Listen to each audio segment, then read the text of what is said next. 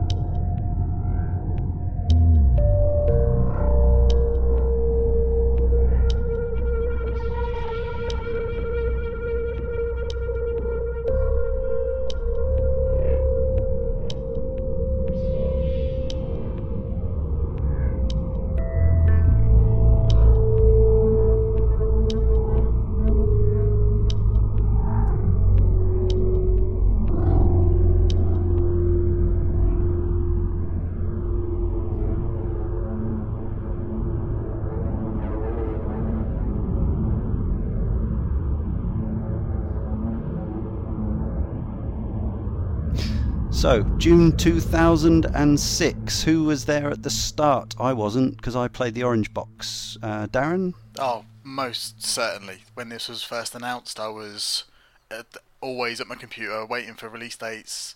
I was there day dot on the minute. Okay. And I was loving it. So this was a year and a half after Half-Life 2 had come out, and a bit? Yeah, and it's strange because the year and a half between Half-Life 2 and Episode 1 seemed longer than what the gap we're in now, if you know what I mean. Like, I can't believe it's been 6 years since we played these. Like, that's ridiculous. 6.5 years since this came out now, Episode 1. Extraordinary. James, what about you? Recently, did you play it, or...? I'm one of these strange folks who didn't play Half-Life 2 because of Steam, basically. I essentially got a free copy with a graphics card update. NVIDIA, I think it was at the time, were doing free copy by a mail rebate type thing with graphics cards, and I happened to be upgrading mine in the few months before Half-Life 2 came out, and I booted up the game and it told me I had to get a Steam account, so I took it out and threw it away. And now regret that horribly, obviously. Are you still rallying against Origin and Uplay in the same way? Uplay, definitely. Nobody likes Uplay. Yeah, just, I mean, at the moment, obviously, especially because Ubisoft have got this back and forth with Steam in the UK that's keeping Assassin's Creed 3 and Far Cry 3 off Steam at the moment, only in the UK. Which is really strange, not to be given the choice of where you want to buy that. You would still have to use Uplay anyway, but yeah, very odd. But no, so the first time I played these and Half-Life 2 was actually in the Orange Box. I played the 360 version that would have been 2007, wouldn't it? That's when it came out, yeah. The whole Orange Box. Obviously, Episode 2 debuted as part of the Orange Box on all formats, I believe. Josh? Same as Darren, really.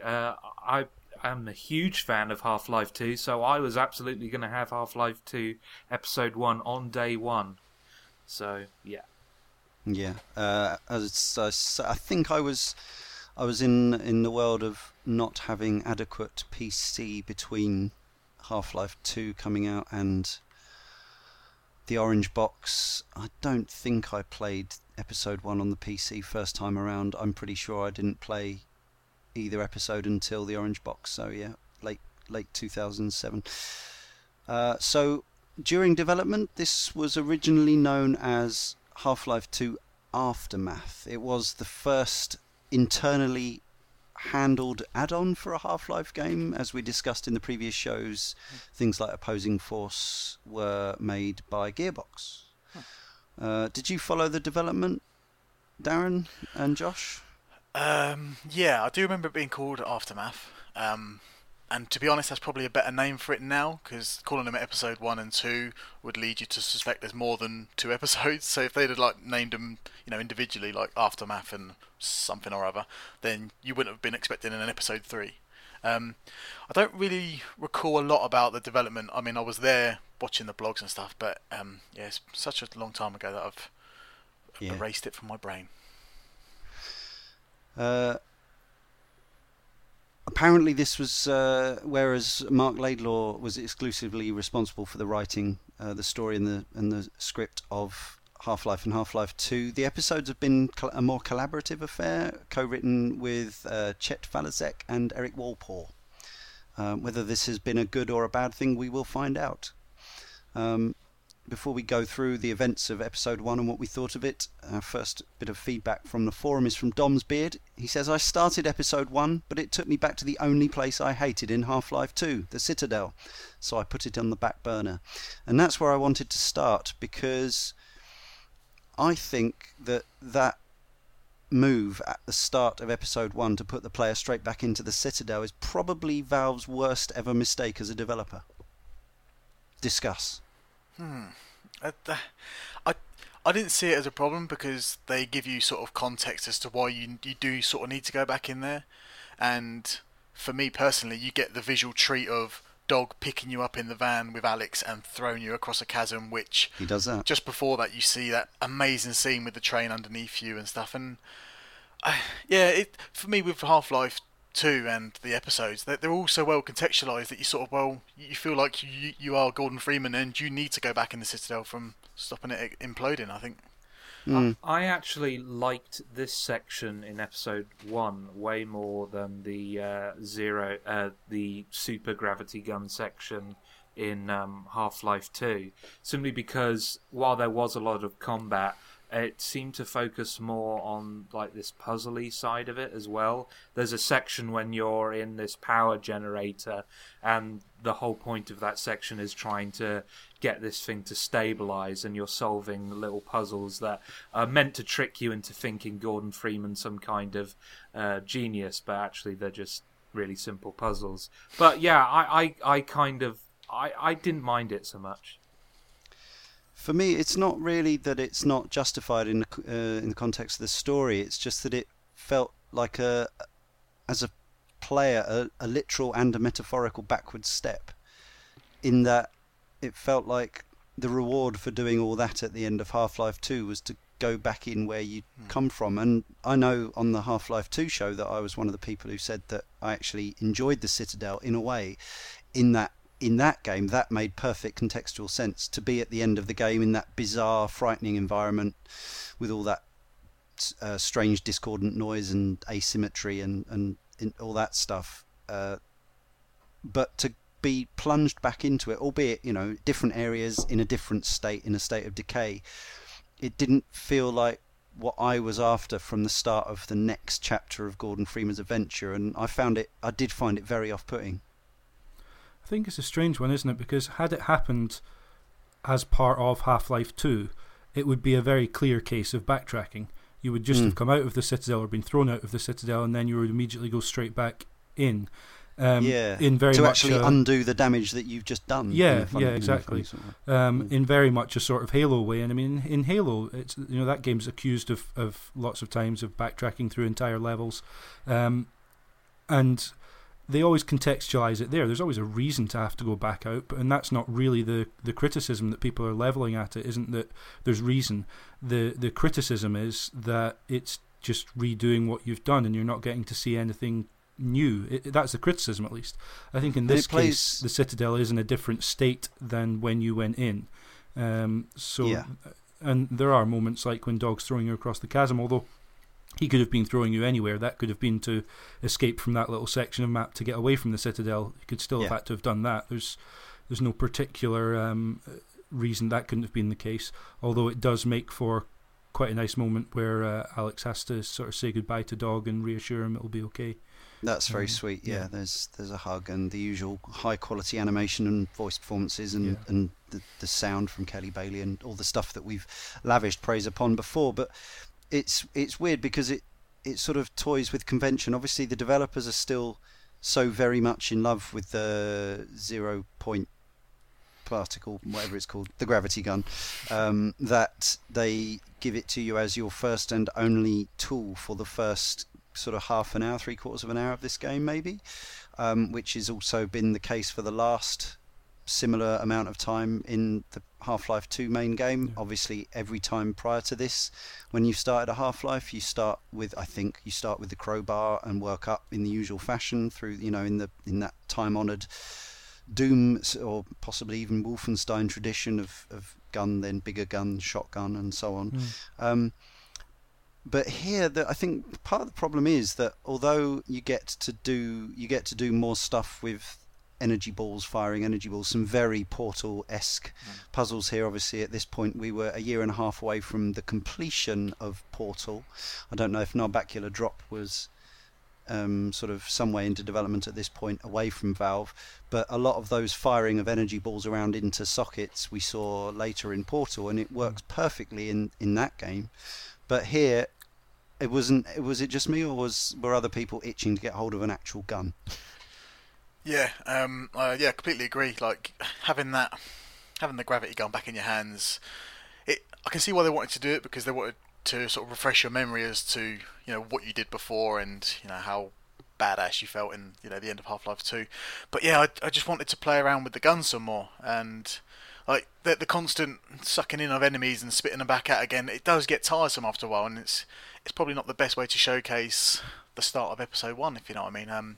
I didn't mind the puzzles with the energy orbs, but they're just not. They weren't really taxing. Like you can sort of immediately see what's going on. Like, okay, I have to bounce it off the glass, and I just didn't really feel any sort of reward for doing the puzzles, if you know what I mean. Like they just seem too simple for me.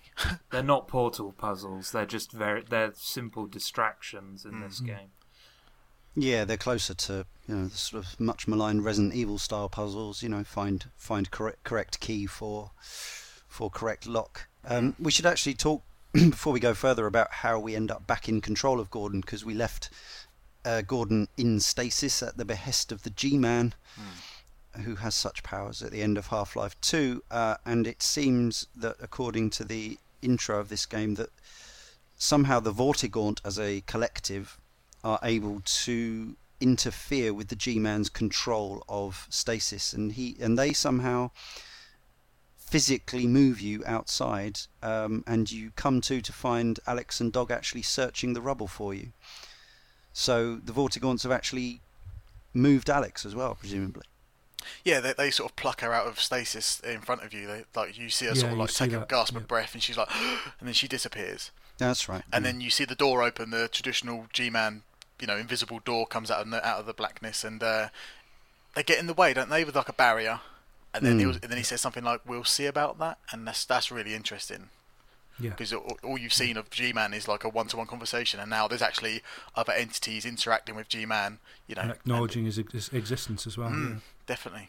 Yeah, so there's a battle of supernatural wills between the G-Man, who we still don't know a great deal about, and the Vortigaunt, who we know were once enemies but are now human allies. Which is very much the story of Episode 1 and Episode 2, really. Certainly the overall arc, you get to know more about the Vortigaunts and more about, more hints at what G-Man might be after from all this. So, after restabilising on a temporary basis the very core that you had destabilised with your actions in the Citadel before, you escape on one of the Razor trains that you've seen going in and out the Citadel before. This crashes after, is it a flare? I think it's a flare from the Citadel, is it? Crashes the train? Yeah, something like that, yeah. And you end up finding your way out of a dark zombie infested car park. There are antlion holes again, which you have to fill up with cars with your gravity gun. There's an infamous section which apparently in the first release was extremely difficult, but due to player monitoring they tweaked it, which is the waiting for the elevator in the dark. Oh yeah. Just to say very quickly, the reason that not having a gun didn't bother me at all in the slightest was because I'd already had a peek at the achievement list and I was doing this with one bullet.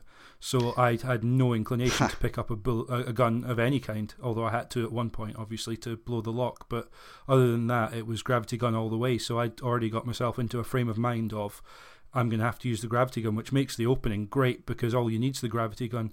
You don't have to think about making sure you know where the bricks and the bottles and the blades that you can throw around with the gravity gun are. Okay, so I was going to definitely talk about a couple of the achievements in episode 2. Yeah, we can save that for later if you like. No. It's as good a time as any. The single bullet. Yeah, what's it called? The one free. Yeah, one free bullet or free something bullet, like yeah. that. So you're allowed to fire one actual gunshot. One gunshot, whole episode 1, yeah. Yeah, but I assume you don't even have to fire that one if you don't want to. Or do you have to fire one to get the achievement? There is a lock, isn't there? There's a lock. You climb through some vents, pop down, and you've got to pull a shotgun and a pistol and some ammo out of a cage, and you've got to blow the lock on the door to let Alex through. I think. And you can't hammer a lock off with a gravity gun. You haven't got a crowbar until much later in the game. You do actually have to use that bullet there. Okay, so that is your bullet. There's nothing in the game keeping track of this. Well, there is, but it's invisible. You don't know. Literally, you just do not equip any weapon whatsoever in the game. Okay, and so all kills. This is a bit like the Ravenholm achievement where you only use the gravity gun, but it lasts for the full 3 to 4 hour length of episode 1. Did you play it on easy, normal, or hard doing this? Cannot remember. I replayed them all recently on PC and I just put it on easy to whiz through and see the story. I cannot remember because I don't think there's any achievements tied to difficulty, but I'm not sure. No. So I think I would imagine the best way would be easy, but I think I just left it at default difficulty, but I don't know. I imagine it would be quite hard to get this achievement on hard. Oh, yeah, I would think so. That elevator section is the reason I piped up, because you have to run around there and you have to know where every single flare, every canister, everything is, and you clear out all the zombies before you call the elevator. And it's we'll get to talking about this when we talk about the end of episode 2. I thought they were triggered by you calling the elevator. There are some around. If you go and explore the area, there are a few kicking around beforehand, and then there's more come afterwards. So you clear out the ones that are already there, and then you go and call the elevator. Obviously, you can't move the flares because they light as soon as you pick them up, but you can clock where they are because you'll need them. You have to use them. Yeah, of course. There's also an achievement for torching zombies with flares handily, so you'll almost certainly get that if you're playing with for the one single bullet. Zombie queue, I think it is, isn't it? Yeah. We should introduce that. That's the new enemy type in this game, which is the Zombine, which is a faster zombie combine which also chucks grenades at you. Takes a few more hits than a standard civilian head crabbed. So this is a soldier who's been head crabbed and therefore are more trouble. That was the other thing. I kind of didn't really register this. I played through episode 1 last night at the time of recording, and episode 2 today, both on easy just to go back through them. I played them through before on normal. Did I notice that the flashlight no longer runs down your torch? No, it does. It does. It's quite slow. You can keep it on for a long time, but in some of those sections, you do need to find a good spot to be able to turn it off and let it recharge. The one change they did make, though, is that the flashlight's battery is separate from your general energy, so you can sprint for ages. Right, that's why. That's why I didn't notice. Yeah, and I think that's to do with like a focus test balance reason, because you spend a lot of time in the dark in episode 1, and for your torch to disappear immediately, or not immediately, but quicker than what it is, probably would be a bit more of a pain in the ass. And not be able to sprint as well. Yes, that would be too punishing. I think probably too difficult. So this game really focuses on the single player co-op, if you will. It's kind of like very much like Capcom attempted 3 years after this in Resident Evil 5, but much better. Although, in terms of Alex being a better character than Shaver and her AI being better, but there's no shared you don't share items or ammo or anything like that. She has a gun. She can die though if she takes enough of a battering. Yeah, she does seem pretty invincible to me anyway. Yeah. I've never seen her think die. I had her die once. I can't remember having her die at all. I think she. I can't remember which section it is. It's one of the sections where you get hemmed in. Basically, you know, it's a locked door, trap room, as it were, and I think she has probably an insanely high damage bar, and I don't think you can hurt her with friendly fire. But I think if she's next to maybe exploding barrels and stuff like that, it will take her a chunk. So yeah, I had her die once in the whole course. I'll tell a two lie. games. I did see her die a lot during that awful sequence on the lift in episode 1. You're going down and the debris is falling from above you and you have to catch it with your gravity gun. The amount of times I failed this bit and just saw Alex's limp body just flail in the sky, I was just like, this is terrible. Because it's a mouse and keyboard / pad war here, because like the pad isn't quick enough for me to grab these bits, and I'm having to line myself up and wait for the bit to come down as I'm replaying it on the Xbox pad, and then like, right, I'm right underneath it now, I'll save it and then I'll make sure I'll catch it next time, because I just couldn't keep up with the pace of the lift. And Oh, okay. I didn't find this bit too hard. There are actually only, I think, 3 or 4. These are huge chunks of debris coming down while you're on a fragile glass elevator. And this is when you've still got the powered up gravity gun. And this is actually a good illustration of what we were just about to talk about with the co-op stuff, because it's not co-op in the sense that, you know, you're flanking or anything like that, but it's more like Alex will tell you what to do and give you guidance and instruct you, and this is a good example of that.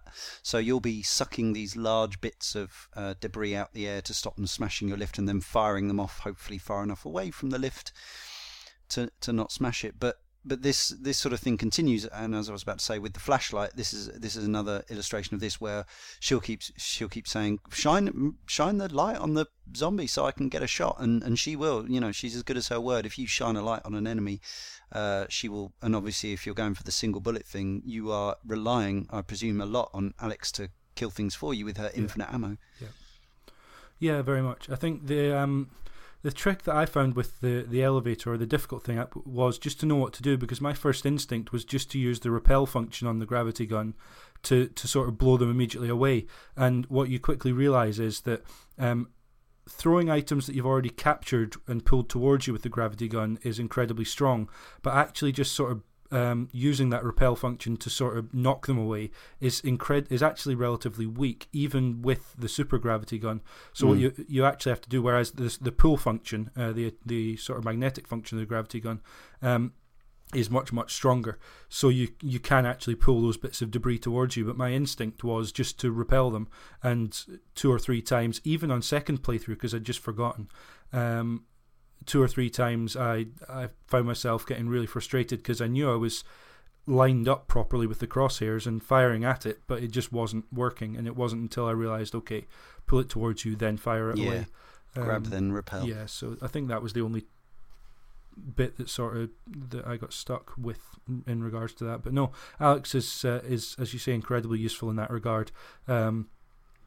Certainly any section where if you're trying to conserve ammo, even, you can just shine lights on the zombies and make sure that you're protecting her, and she will do a lot of the sort of legwork for you. Yeah, as we've seen previously, it was normally when Gordon's lights were out, as it were, so you couldn't see it. But there were a couple of times in Half-Life 2 where Alex just totally kicks ass, and then you come to, and there's just a corridor full of dead Combine soldiers and whatever, and she's proved that she can handle herself, but you've not really seen her in action before. Whereas here, she will actually, if an enemy alien gets close enough to her, she will actually butt it in the nose, or uppercut it, or whatever. She's pretty tough for a relatively small person. Yeah, and Alex as a character throughout of episode 1, she becomes so much more interesting by the end of episode 1 than she ever was in Half-Life 2. I mean, she was good in Half-Life 2, but there's so many little quips and quotes and bits of animation that she does, it just makes you really believe that she's a person. Like the attention to detail, like where there's a bit where you're picking up a valve, and you have to put it into a little socket, and you turn the valve, and she says stuff like "crank that, Gordon." Do you know what I mean? And it's just the little things like that most developers wouldn't put in there. Just a little bit of humour, a little bit of like player notification, just to let you know that you do have to crank it. And it's just the Valve touch that just makes Alex come alive. There's a scene where you're in the train and it's a stalker cart, and there are all these like stalkers in their little containers lined up, and Alex's reaction to that was really moving. It's just little moments like that add a bit more depth to the character.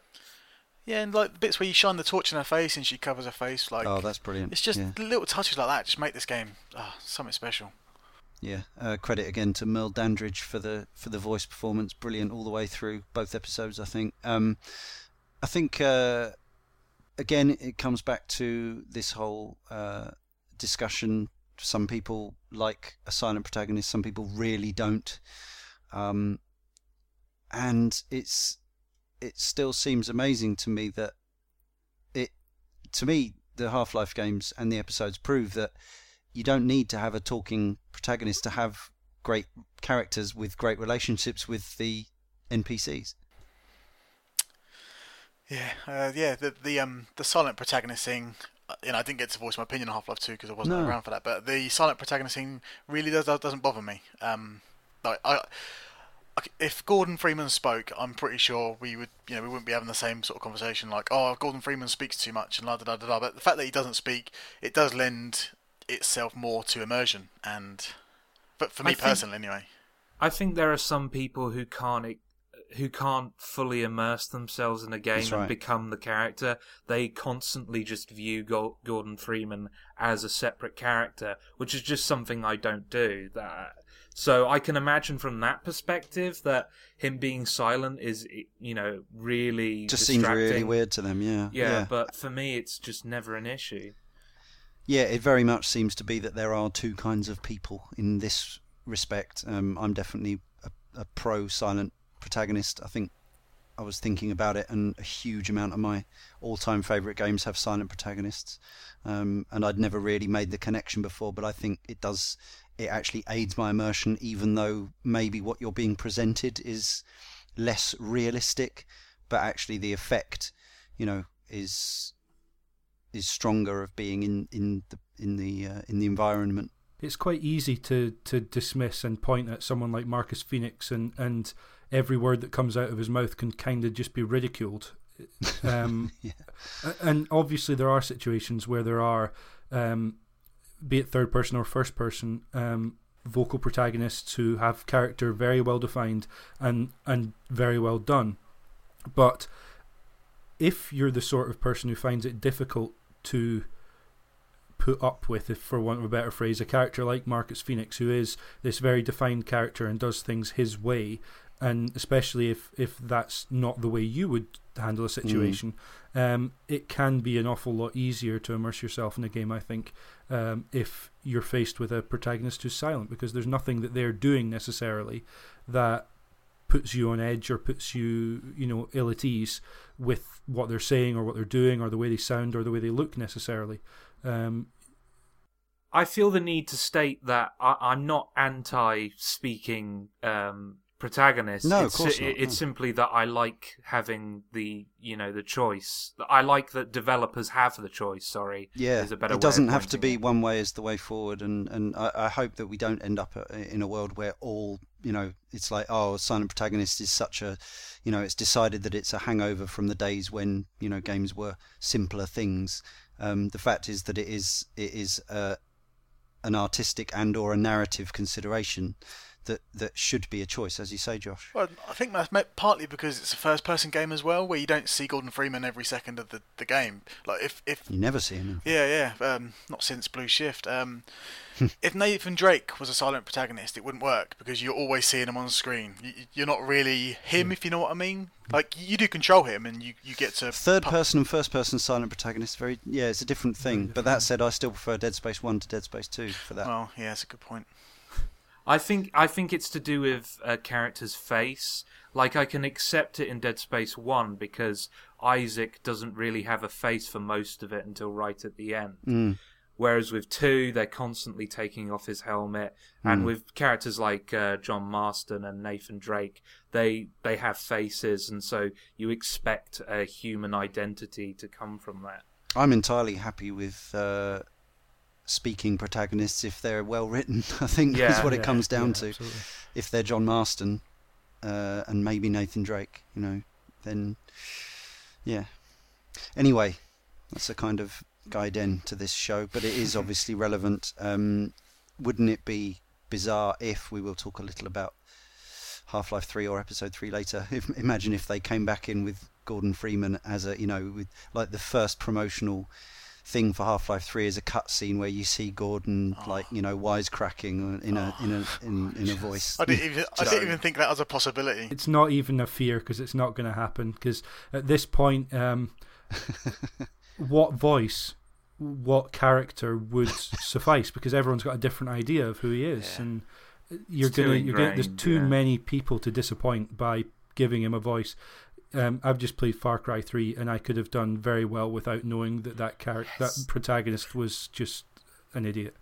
Even from the promotional stuff of Far Cry 3, I know that I would rather play that game as a non-entity and as a Cypher avatar, definitely. Yeah, absolutely. So, if Gordon Freeman was going to turn out to be that kind of character, and there are places for making the character, the protagonist, unlikable or having him be grating, but it's a fascinating thing to do in a game. Again, if it's written well, it's fascinating. Yeah, exactly. But I think at this point, people feel that they've got to know Gordon, even though they haven't really, just by virtue of the people that he's surrounded by and the way that they treat him. We know certain things about him. Yeah. And in fact, that was one of the, I was going to say to you fellas, I don't know if you find yourselves doing this. Obviously, one of the jokes, one of the sort of things that's used to take the piss out of Half-Life is that the things that Gordon gets up to when he's, he'll be in a room with people talking about the potential end of the human race, and he'll be running around taking a plant, putting it on a teleport, smashing a monitor, and all this. But I don't know about you, but there are quite a few bits in the episodes where Alex or Eli or somebody will say, "Oh, Gordon will go and do that. He's always up for this sort of thing." And then Alex will look at you at wherever you're standing into the camera and say, "You're up for this, aren't you, Gordon?" And I always flick the left stick or the mouse up and down. Yeah. Really. Totally up for this, whatever it is. Because firstly, I understand as well as Valve does that I don't have a choice. Well, the choice is don't play the game anymore or do the thing. And there's a kind of honesty to it, I think, that other games sort of jump through hoops to try and convince you that you have some great agency. But Half-Life is actually kind of the most blatant about the fact that it's linear. Mm-hmm. Yeah, it's quite shocking to realise that Half-Life is surprisingly linear, because the world around you feels so true that you're in there and you're making the choices through this world, like your choice to venture into a different room as opposed to the actual room to send you through the actual game. It's weird because like that room will just lead you to a dead end which maybe has a shotgun. You're like, oh great, I did that, but eventually you will go down this one tiny corridor into the next room, and it's the attention to detail, like we said, that Valve give to their games that make you feel like it's not non-linear. It's crazy. I prefer the illusion of freedom to absolute freedom in games anyway, because I just get intimidated when a game goes, "Oh, do whatever the hell you want," and you're like, I'm not going to play this. But even in the most open world of games, it's only ever an illusion. But there's a difference between giving a player openness and freedom and leaving them directionless, and I think that's something that Valve have recognised quite well, because when we think of linear games, we talk about corridor shooters and that sort of thing. They're games where you literally walk down a corridor because every door on either side of the corridor is either invisible or visibly closed. And it's just linear because literally you could draw a line along the ground and that's the line you're walking. And somehow, despite the fact that the story and, as you said, Darren, the key beats of what you're going to be doing are very linear. It's a dot to dot, but what happens between those dots kind of makes you feel much more free than you really are for some reason. I don't know what it is about it, but I really like the balance between those two, and it feels different to a lot of other games where you'd sort of peg them into open world and linear in sort of binary categories. Half-Life does something strange about straddling that, where the narrative's linear but the world doesn't feel so linear. I think that's because they modelled City 17 on real-world locations. So, like, where there would be like a wheelie bin, for example, they'd model that there. And it kind of reminds you of real life. Like, oh yeah, like, there would be a wire fence here with a wheelie bin behind it, because that's what the world is like. So if you look at the Bible, the Raising the Bar book, like, they show direct comparisons of what the in-game model looks like compared to the real-world location. And it's pretty faithful to how the real world is. And I think that's why it feels so open, because they do the little details of the real world in this linear environment. It's crazy. Yeah, I've been playing almost concurrently with this Shenmue for forthcoming Kane Lynch shows, and it's a very similar experience in that regard. Obviously, the graphics have aged more in Shenmue because it's a Dreamcast game, but that same thing, actually trying to make a real world place look like a real world place, does benefit immersion. I know it sounds like an obvious thing, but I think it's something that a lot of developers miss, and it's partly because they will set their games in completely fantastical environments, but actually, even if you're playing in a fantasy world village or something, thinking about something like a Bethesda game, in some ways the towns and places in those games are wonderful and beautiful, and I think Skyrim, perhaps they went a bit further with making it look like a real place, but there are certain things about the way that buildings are laid out in relationship to each other, and the way that paths go in from one place to another, that like, weirdly, even though it seems like a more artificial game in some ways, like Dragon's Dogma, really, the places in it feel more like real places. I don't know, it's a very difficult thing to quantify, but it's a strange one, because the small sort of village or group of houses where the ambush is in episode 2, it's weird. That it's along a stretch of road, but it's a curving road, so it sort of chicanes or does a U-turn back on itself a couple of times. And yet, when I had to go up the hill back to turn the generator off, I went along the road, and it was only when I came back out that I realised, hang on, I'm in a rush here. Why don't I just go, as the crow flies? And you start thinking, well, there's no reason that couldn't have been a straight road that you had to go all the way back along, but because it feels, I don't know, it just feels more like this is a sort of mountainside. It's a little it looks like a little village. It's got a little inn, and the road is cut into the hill because that's how you drive up. That's how you get a road to go up a hill. And it zigzags because, as you say, that's how you go up. Otherwise, a hill. the gradient would be too steep. Exactly. Yeah. And there's no reason that couldn't have been a straight section of road, and you just had to go all the way back along it.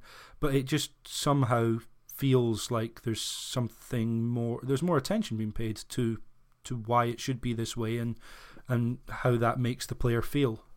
Definitely, yeah. And it's all this stuff keeps your brain interested from drifting away into the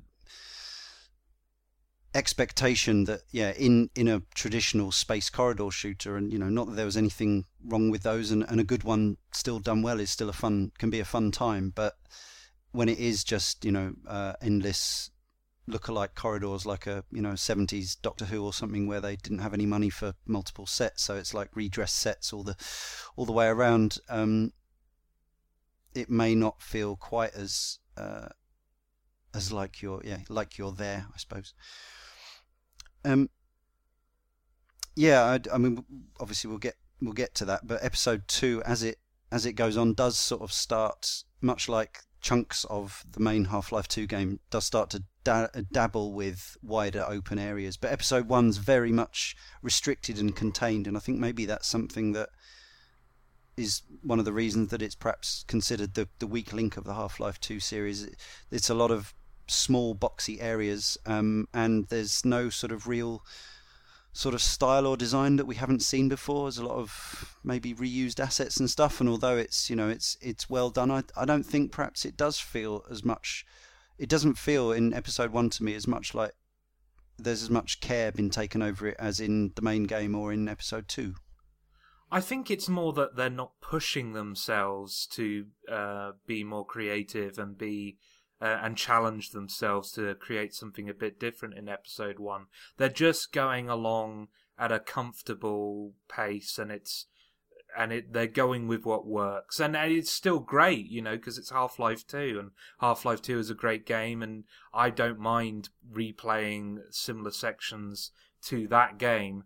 But with episode 2, which I'm sure we'll get onto, it just feels like the team were thinking to themselves, let's push the limit of the Source engine. Let's see what we can really do with this thing.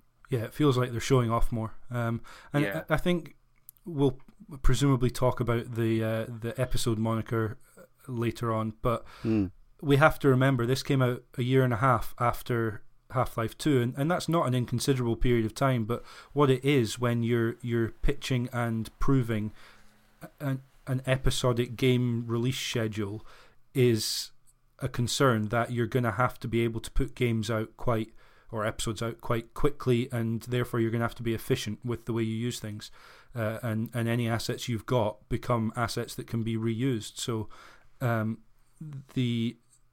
obviously the trick is to do it in a way where the player doesn't feel that it's being reused in a similar way to backtracking. I think that's quite possibly one of the reasons why you spend some time at the beginning going back through the Citadel, and then a lot of the other areas that you're in feel like areas of City 17. Yeah. Because which is exactly what they are. Yeah. Yeah. I don't know how much they were trying to sort of conserve themselves in terms of creativity, but yeah, Josh is absolutely right. It feels like they are stretching themselves to their fullest in episode 2, I think. Well, apparently episode 2 was actually developed simultaneously with episode 1, which would suggest that it had an extra year and a half in development. It is 1.5 times as long, arguably. Episode 1 takes about 3 to 4 hours to beat. Episode 2 is more like 5 to 6 hours. So the fact that they had the extra time, incremental improvements to the Source engine, and obviously feedback from episode 1, which was probably some of the most negative Valve had up to that point. It was reviewed well, but it wasn't reviewed as well as perhaps a Valve Half-Life 2 titled game would expect to be reviewed. It wasn't hitting the high 90s. It was, hitting the 80s, the mid 80s, and I think generally when you hear people talk about episode 1 now, it's in a fairly negative light. And unfortunately, I've heard recently on a few podcasts, and I don't know whether this is anecdotal or whether this is people basing this on other people's experiences or their own, but quite often now I hear that people lump them together and say, oh, the episodes were kind of meh. And we'll talk about episode 2, but I don't think it's fair at all to talk about episode 2 like that, because I think it's very, very high quality. But I think, and also based on the fact that we really struggled to get sort of forum feedback and listener interaction for this issue of the podcast, suggests that people didn't want the Half-Life 2 episodes, or they have a very different, talking about Half-Life 1 and 2 evoked so much conversation and passion from our community, but the episodes, it's like, I think everyone here on this show was just as interested in them as the main game, but I don't get that sense from outside.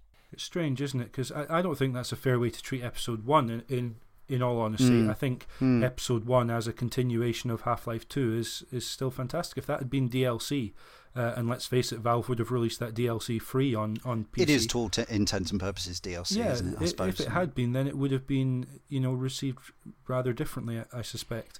I think it's just by virtue of the high standards that Valve have set, and perhaps looking back on it, I don't know, maybe Valve would feel differently about perhaps making Half-Life 3 rather than Half-Life 2 episode 1 and 2. Maybe they would have given it, its full due as pairing these together and calling them a full sequel. But I believe Gabe Newell has gone on record as saying that really they should have called these Half-Life 3. The mooted 3 episodes should have been Half-Life 3 and maybe, but then I wonder if because in many ways they are only incremental. When you compare the difference between Half-Life 1 and Half-Life 2, if they'd put these out as Half-Life 3, people would have said, well, really, these are more like DLC. So yeah, it can't win either way, I think. No, I think that's true. Yeah, it kind of just harkens back to what I said at the start. Like, they should have called it Half-Life 2 subtitle, I think, because it does carry on the story.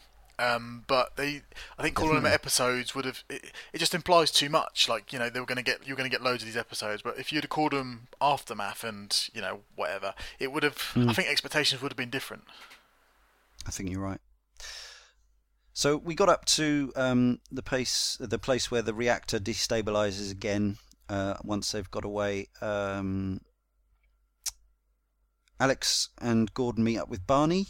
They are in the middle of Barney is in the middle of some kind of Civil War America style emancipation where he's using an underground railway to get slaves away.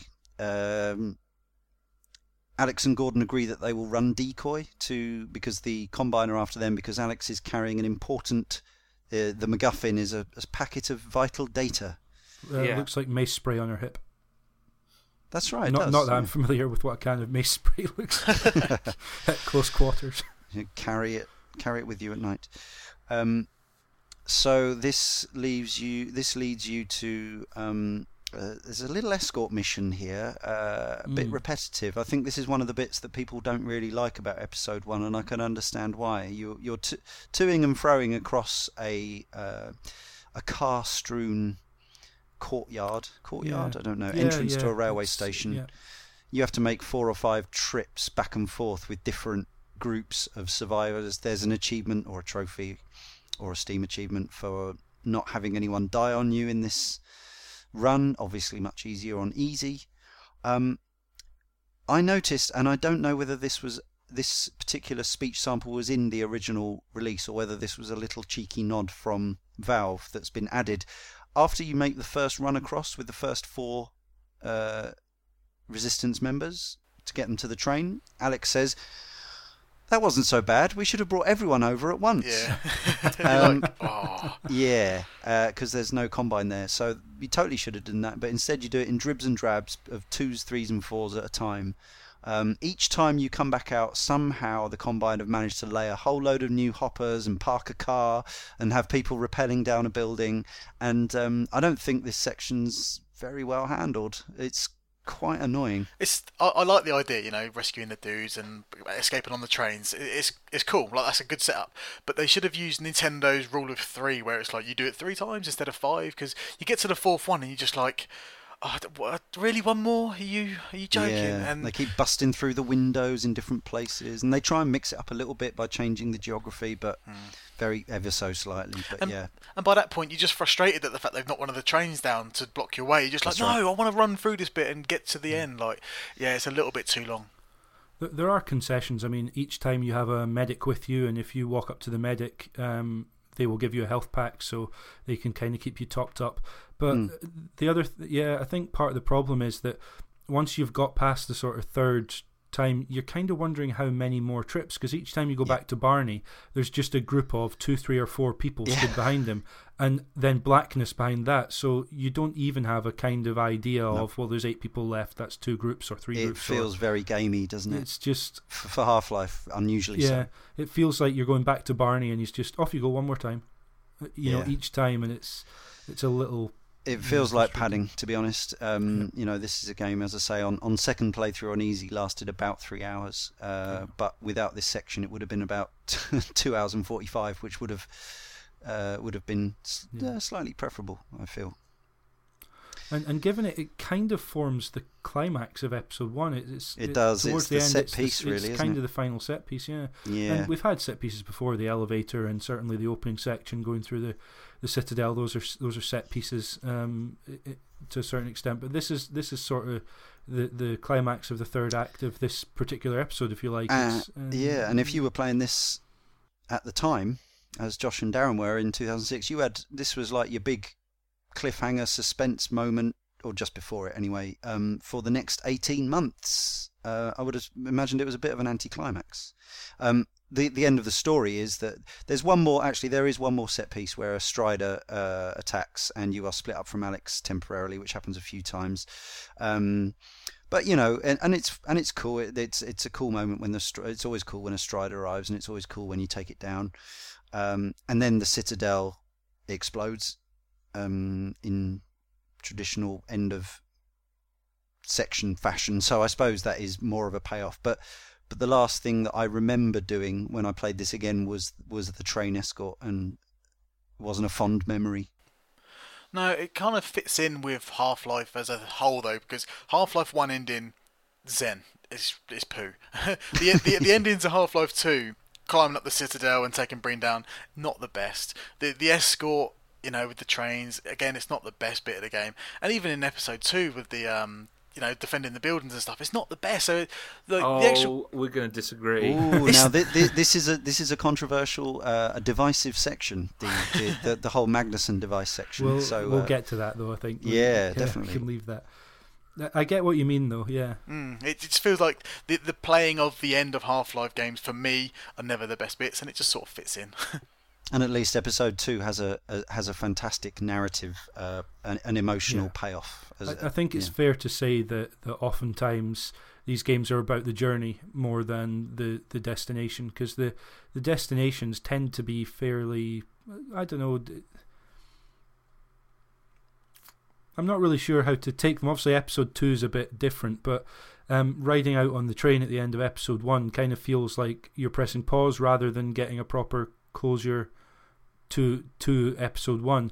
And I mean, having said that, certainly I think the thing with the end of Episode 2, or the set piece at the end of Episode 2, there's definitely kind of that sort of fist pump, if you like, at the end where you've succeeded, and and a bit like that with the Strider fight as well. You're working your way through that room, and certainly first time I played it, multiple deaths trying to get through that room, with the Strider attacking you and enemies sort of streaming at you as well, and you get a bit of a sort of thrill getting through that, but the train section feels more like a chore than it should, and I think that's just by virtue of how many times you have to do that. If you'd gone through once and it was fine, and then the second time they started throwing enemies at you, that would have felt like, the challenge, and you could have got through that. And if you get everyone to survive, there's your heroic moment, or that's what gives you the boost to carry on.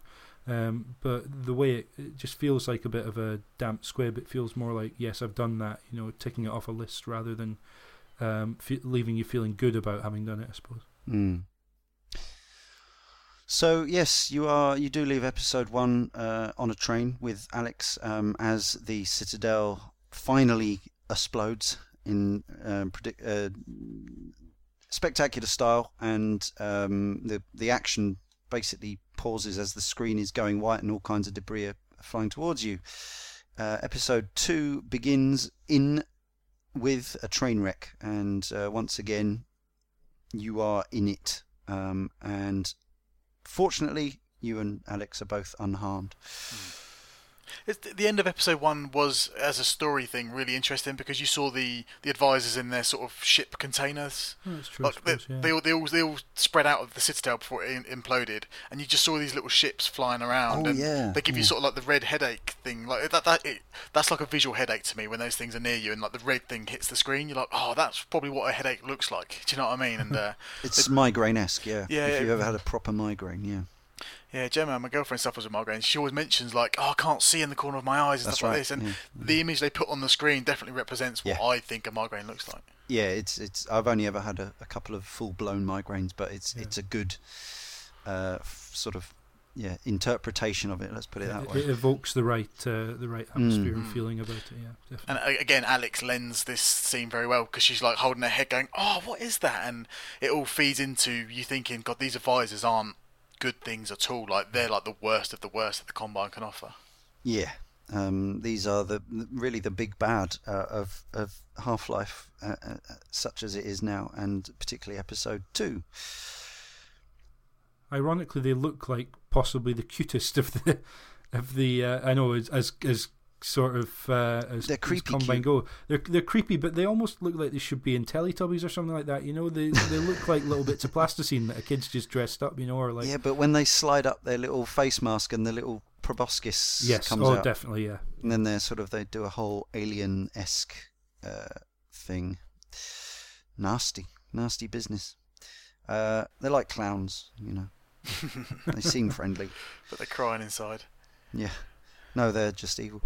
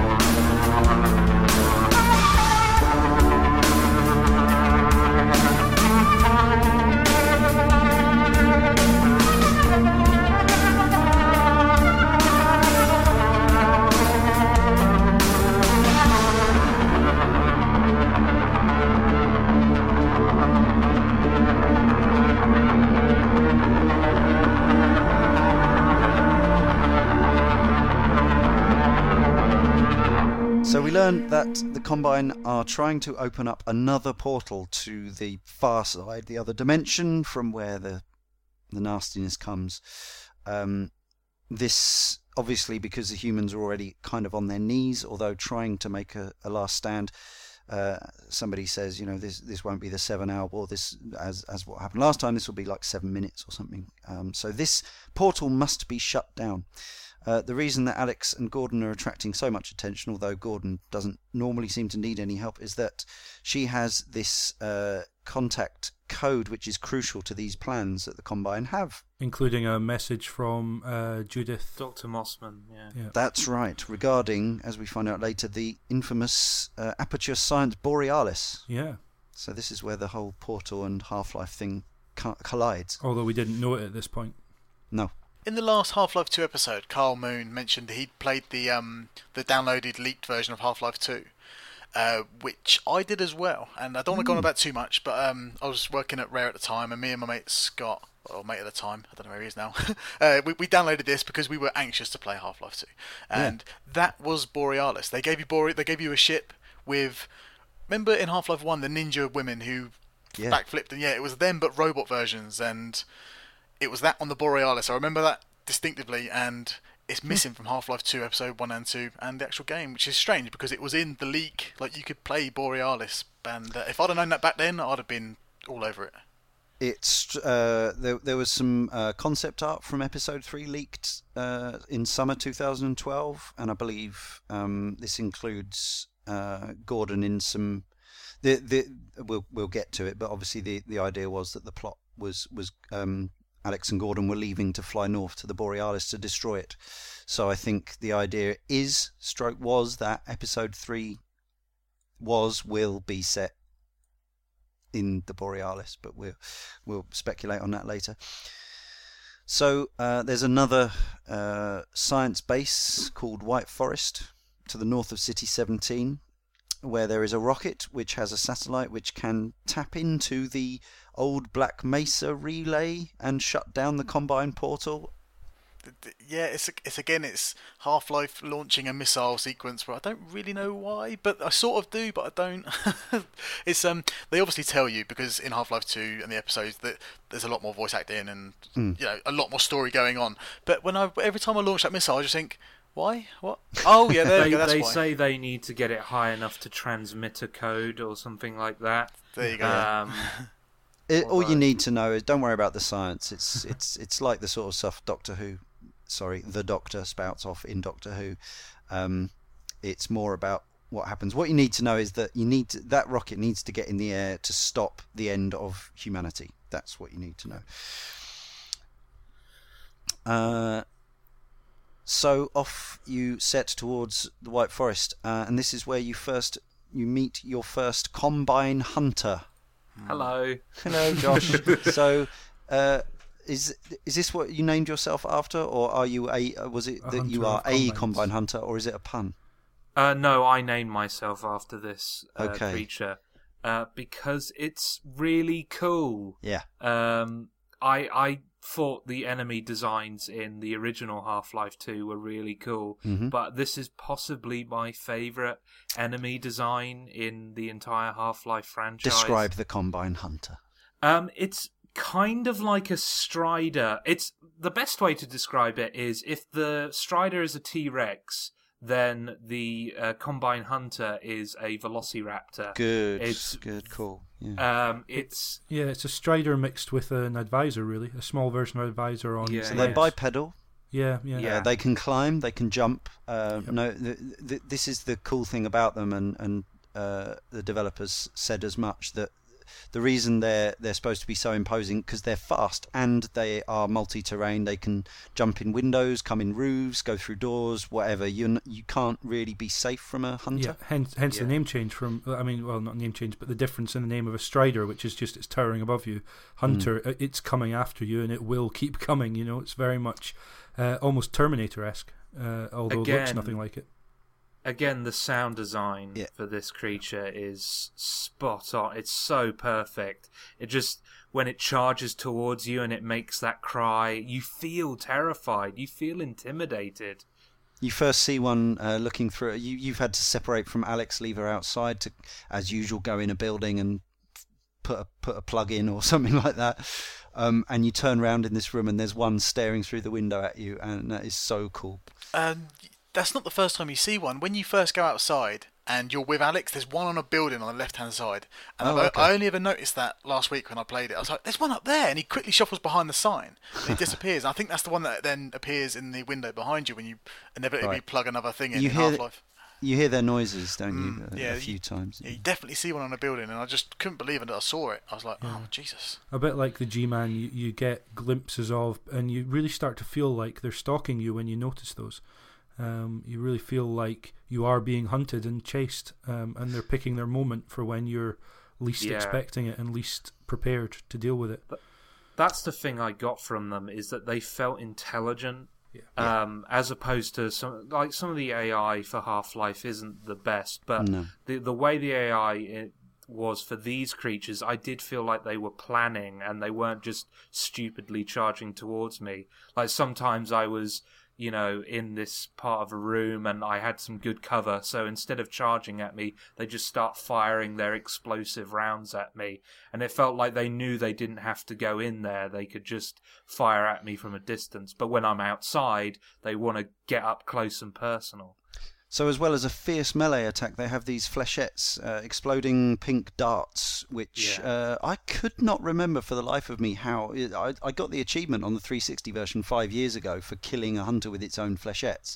I couldn't remember how you do that. Tear it out of the wall before it explodes with a gravity gun and fire it back at it. Oh, okay, is that right? Well, what I did was picked up a rubber tyre. Oh, and you could throw it. It would fire its things at me. They'd stick in the rubber tyre and then just fire the rubber tyre right back at them. Just brilliant. See, that's the sort of thing that you can do in Half-Life that maybe you couldn't do in somebody else's game. Yeah, actually, that's the very easy way to get it, because the problem if you try and pull them out the wall is you don't have a lot of time. No, that's the thing about the flechettes, and it actually adds to the intimidation of the hunter, because you get you get a bit of screen shake when it's hitting you, and then like the Needler in Halo, that 2 or 3 seconds later you're going to see a lot of damage, because they'll actually all blow up, and they have a cumulative effect as well. So if you've taken 2 or 3 hits, then the damage that they'll do imminently is all the worse, and you get that sort of knot in your stomach knowing that there's more to come and there's nothing you can do about it. So this is one of those horrible moments where control is actually taken away from you, from the player, to the closest thing that Half-Life comes to a cutscene. Obviously, you're still looking through Gordon's eyes the whole time, but Alex is quite brutally attacked by a hunter. She takes some flechettes and some melee attack, and she's pretty much critical while you're trapped under some rubble. Further cementing the idea that the hunters are real deadly, because you don't see Alex get injured in this way before, and the sound, the piercing of the body of Alex, like when she gets stabbed, it's just like, God, these hunters are actually like deadly. Do you know what I mean? They are serious about their business. And numerous times they wait until you're separated from one another before they attack as well. So, So the hunter fortunately leaves Alex for dead, though she is not, and a Vortigaunt turns up and smacks down an antlion, which is very cool, and carefully lifts up Alex's limp body and asks you to escort her, but you are rapidly split up when, as usual, Gordon, like an idiot, falls down a mine shaft or something like that. There's a real interesting moment here where you see a Vortigaunt interact with another one from far away, and they do some sort of weird, cool. You've never seen it before, because it's always they're either attacking you in the first game, or they're talking to you up close and personal, or they're wearing a chef's hat in Half-Life 2 and stuff like that. But this time you actually see them cool from it feels like miles away, because the way Half-Life and the Source engine do their sound design, like when you fire a gun in Half-Life 2 in the City 17, you hear the echo of the bullet like 4 or 5 times down the city, and you're like, that's another touch. And then when you hear the Vortigaunts go across the world, you're like, what are they saying? And like, how far away are they? And stuff like that. There's a hollow sort of echoey quality to it that really leads you to believe that. Again, Lou Gossett Jr. does the Vortigaunt voices, and he's fantastic. No, it's not him. That's the thing I was about to bring up. In episode 2, Tony Todd. Oh, you're plays quite the right. Vortigaunt. The former Candyman. Yes. Various other horror staples. Yeah. What happened there? Do we know? I have no idea. All I know is that they changed the voice actor, and I didn't really notice until I looked it up. Yeah, and the stupid thing is I have the cast list here in front of me. But yeah, I don't know if it was a contractual thing or what. But Tony Todd, who you may know as Candyman. What else has he done? He's I know him mainly up in as a few Candyman. different horror films through as sort of creepy guy who has a lot of knowledge about what's going on, but doesn't. I'm struggling to think what it was. Exposition dude. Yeah. He's that's weird. Okay, well, obviously they stuck with an African American voice for the Vortigaunts, which makes sense. He's currently playing Dreadwing in Transformers Prime on the TV. He's also been in Call of Duty Black Ops 2 recently, amongst other things. So yeah, a busy actor. But yeah, that's I'd totally forgotten that. Well spotted. But anyway, he does a great job of keeping the Vortigaunts by going. By virtue of us not knowing that it was changed. I didn't know. That calling is fantastic. And actually, you raise a really good point about the Source engine. Even in stereo, which is how I've been playing this via headphones, it's something that so many games get wrong, which is that the distance away things sound reflects what you're seeing on the screen. So many game mixes have it so that things are either they sound miles away when they're like 6 feet away, or they sound too close, and just that level of detail that often gets things wrong, where even when you're fighting in the field, that final section, when you're surrounded by compatriots, when they cheer you for taking down a strider, they all sound like they're the right distance away when they give their cheer and stuff like that. And it's really important for that sense of place. Yeah, it's something that obviously like Foley artists, when you're talking about film and TV, really have to pay a lot of close attention to. Think about how a sound would be heard and what it would sound like, or how noise would sound, I guess is the best way to put it, given the environment you're in, the distance you are away from something, and what's going on at the time, and how much background noise would get in the way. And it's something that it takes just that extra bit of thought, and I think it shows. It was one of a few things that killed Far Cry 2 for me. The actual the environmental sound. Awful. The the voices are awful in that game as well. Yeah, very bad. Yeah. And you just can't tell. Like you're in this pretty beautifully drawn African environment, but you can't tell where anything is around you. And this is a game where spatial awareness is crucial, because it's a sort of stealth shooter, and both those things, stealth and shooting, you really need to know Yes, your position sounds in relation to other one things. of a number of reasons why the stealth in that game doesn't really work, but that's for a different time. If we ever do yeah, the Far exactly. Cry 2 Yeah, if we can bring ourselves. Maybe we could do the series. Maybe not. Anyway, so you end up in these tunnels. Yes. Sort retrieve of larval extract to revive Alex. Not quite yet. Yeah, we're not quite there yet. You're just following. All you know is that the Vortigaunt needs to meet up with his fellows in order to save Alex. And you are split up from him down the mine shaft, as you said, Leon. And it's at this point, you're just trying to get to. just trying to get to him, basically. Yeah. But you do see you're seeing these larval grubs, and these are sort of antlion relations, aren't they? Because there's these acid ones and the baby ones, and then later we'll see the guardian one, which is a kind of glowing variant of the one we fought in the large antlion mother type creature we saw in Half-Life 2. So Darren, I know that you undertook the another achievement trophy Steam achievement, the 333 larval grubs.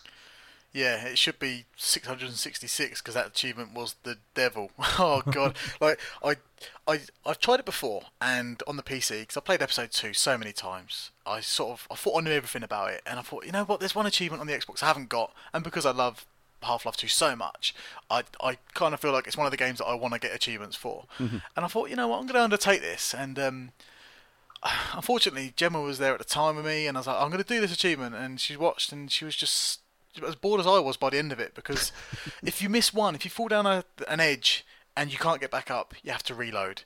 And I was following a guide. It's like, right, 269. It will be on a bar when you go down a train, and you're like, this is so ridiculous. You're absolutely right, Darren, because what you need to have is not just that guide, but you need to know at key points where you reach, different parts of the tunnels or different parts of the story, particularly when you get to the Vortigaunts.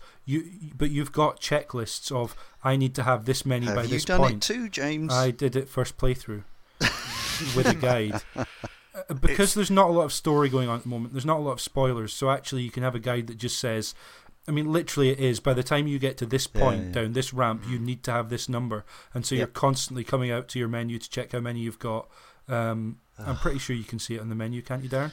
Yeah, the achievements have like a tracker system in the pause menu. Yeah, it pops up every 111. Yeah, which isn't frequent enough for my liking. It's like, have I got 111? There we go. It's obviously 33% of your way through.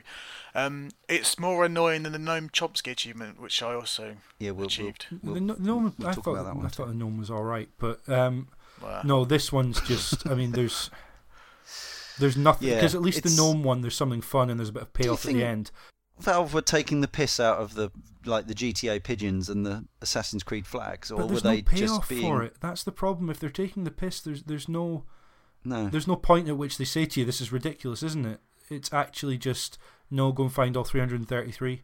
Really weird. Yeah, really. And most of the other achievements in the Orange Box games have been so well thought out. Really well thought out, yeah. And funny or amusing, or things that you want at least to try. With the sort of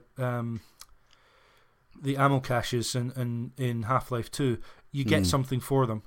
Yeah, because you get ammo, and you see bits of the levels that you might never otherwise see as well. Absolutely, yeah. Whereas in this, you're going through these tunnels, and I have to say, in both the sections that you end up in these antlion tunnels, I think this looks amazing. It's so beautifully done.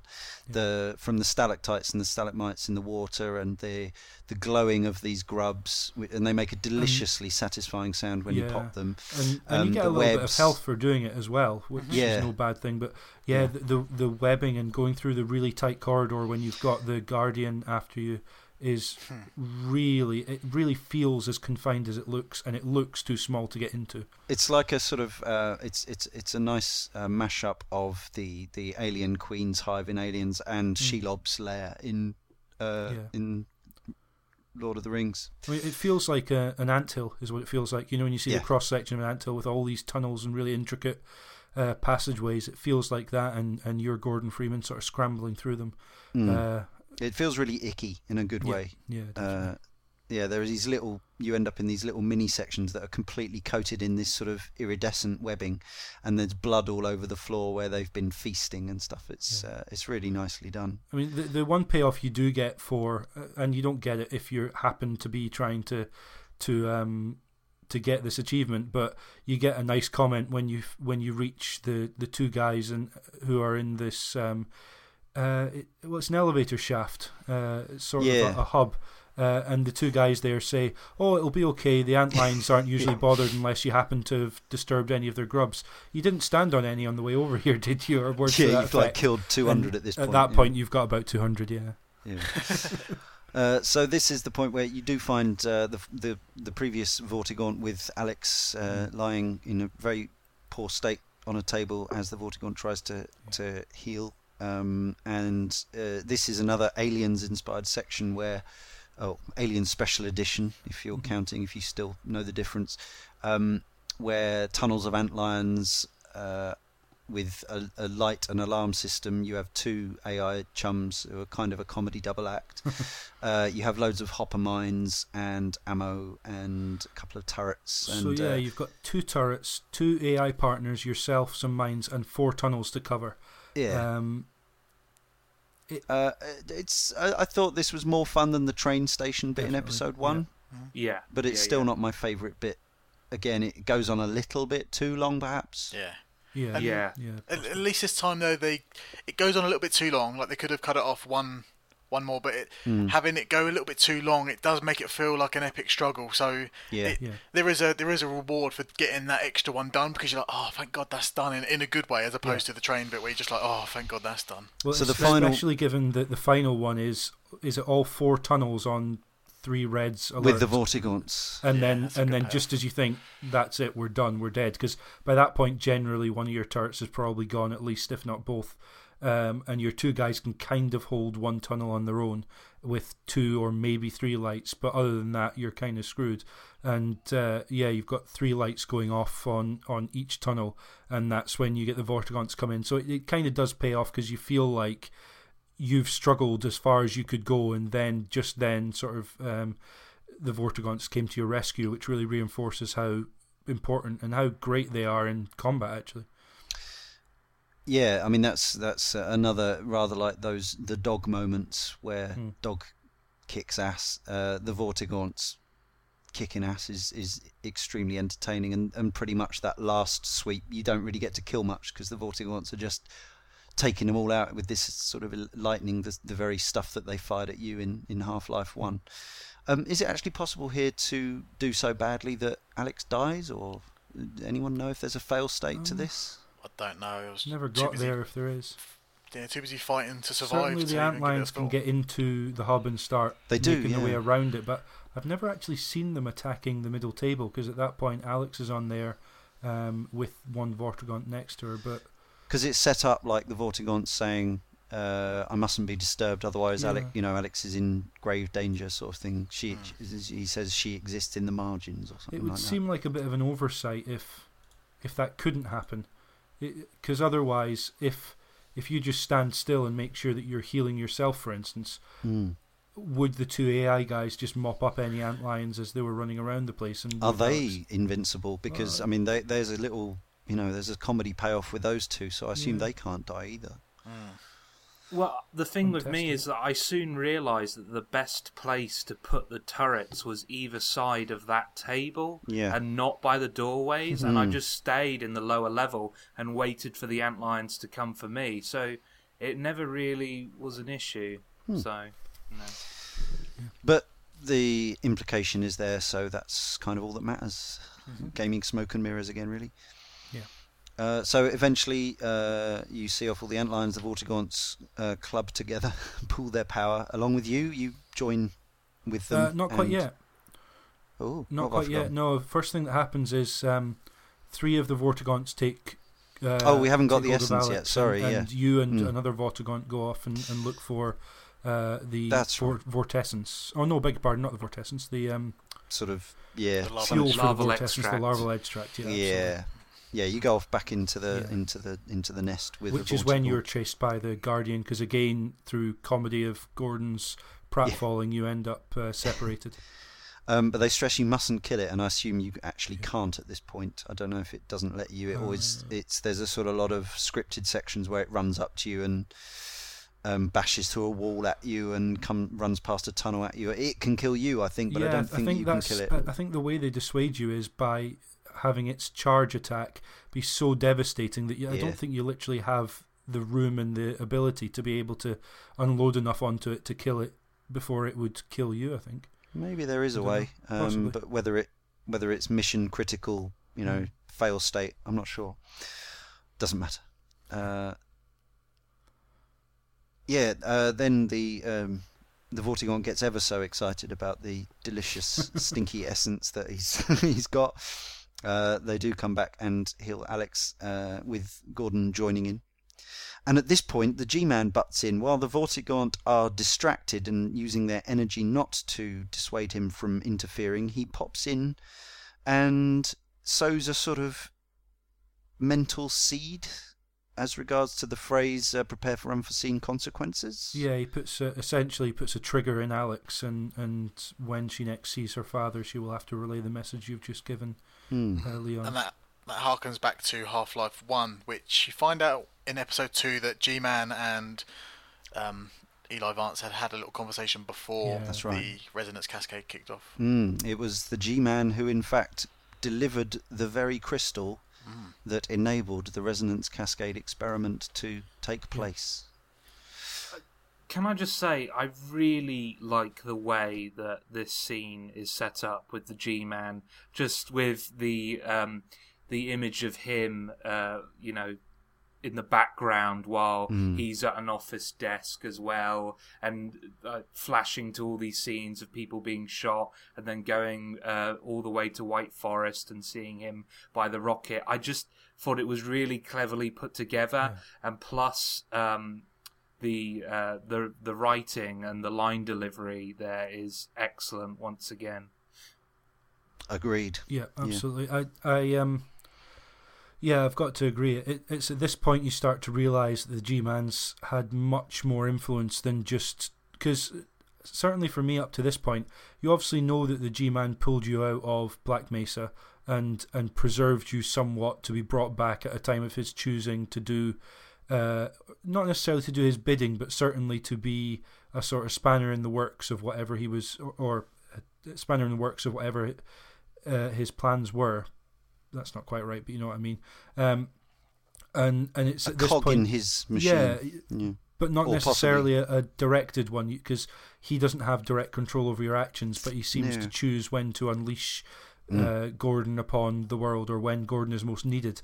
And to a certain extent, that kind of seems like he's doing a good thing, because all the stuff Gordon's able to do is to the benefit of, to the benefit of mankind.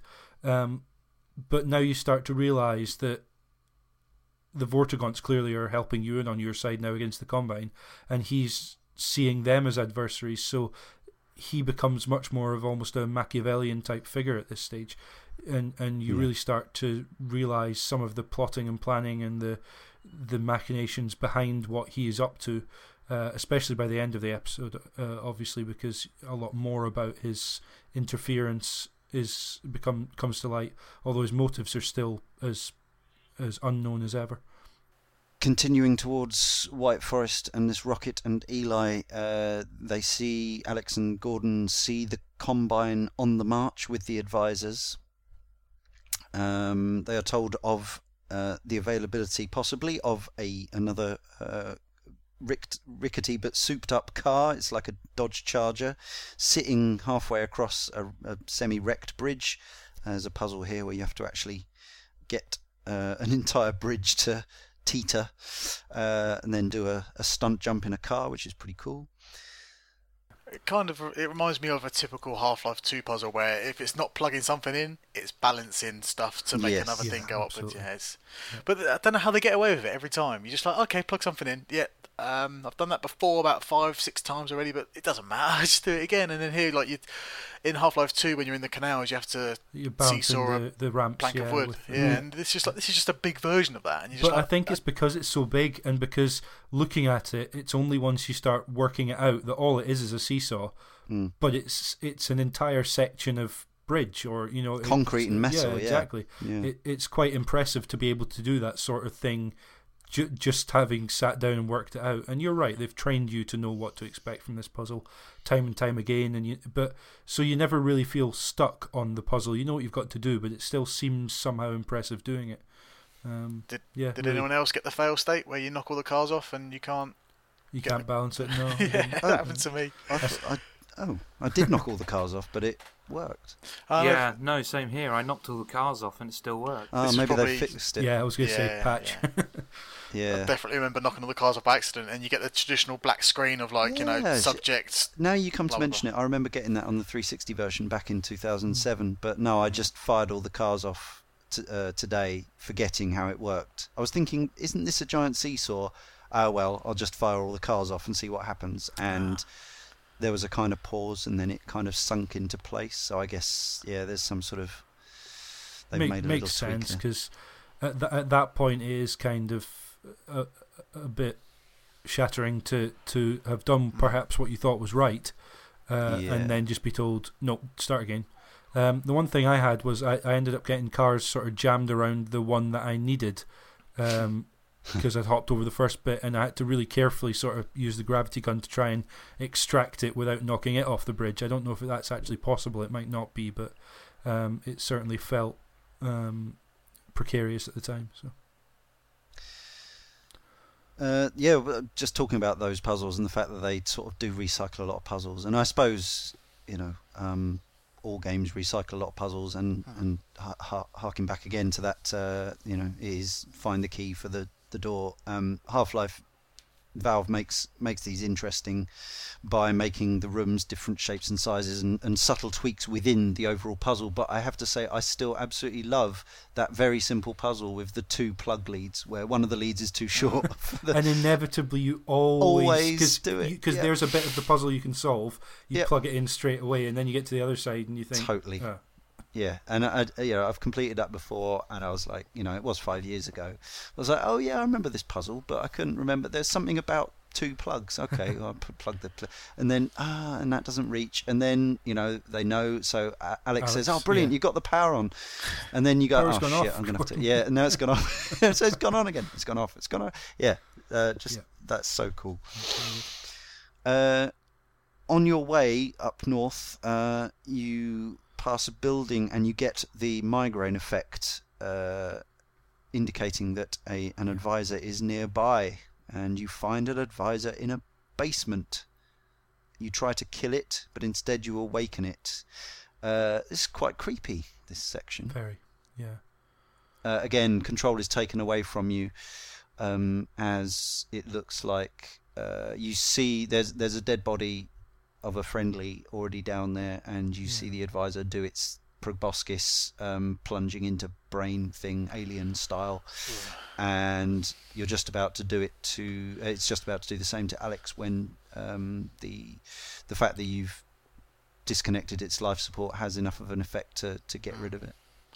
Yeah, this sequence where you're driving in your new spangly sort of roadster car, it reminds me of Highway 17, where you're cruising along roads and you just you stop because there's an interesting house that has potentially some sort of emergent gameplay / story in there. Like you go in there because you feel like you need to go in there, and it's the same with this. You there's a fence stopping you from going any further because you eventually get attacked by the Combine, but you want to go in these buildings because they add so much to the world. And you're like, let's go in here and have a little run around. And just before that, you do see a crashed Combine pod, and if you get out, they say, "Oh, there's one of those pods that hold the advisors." So there's one nearby, but you still want to check out all these buildings and houses because there's stuff in them that you need.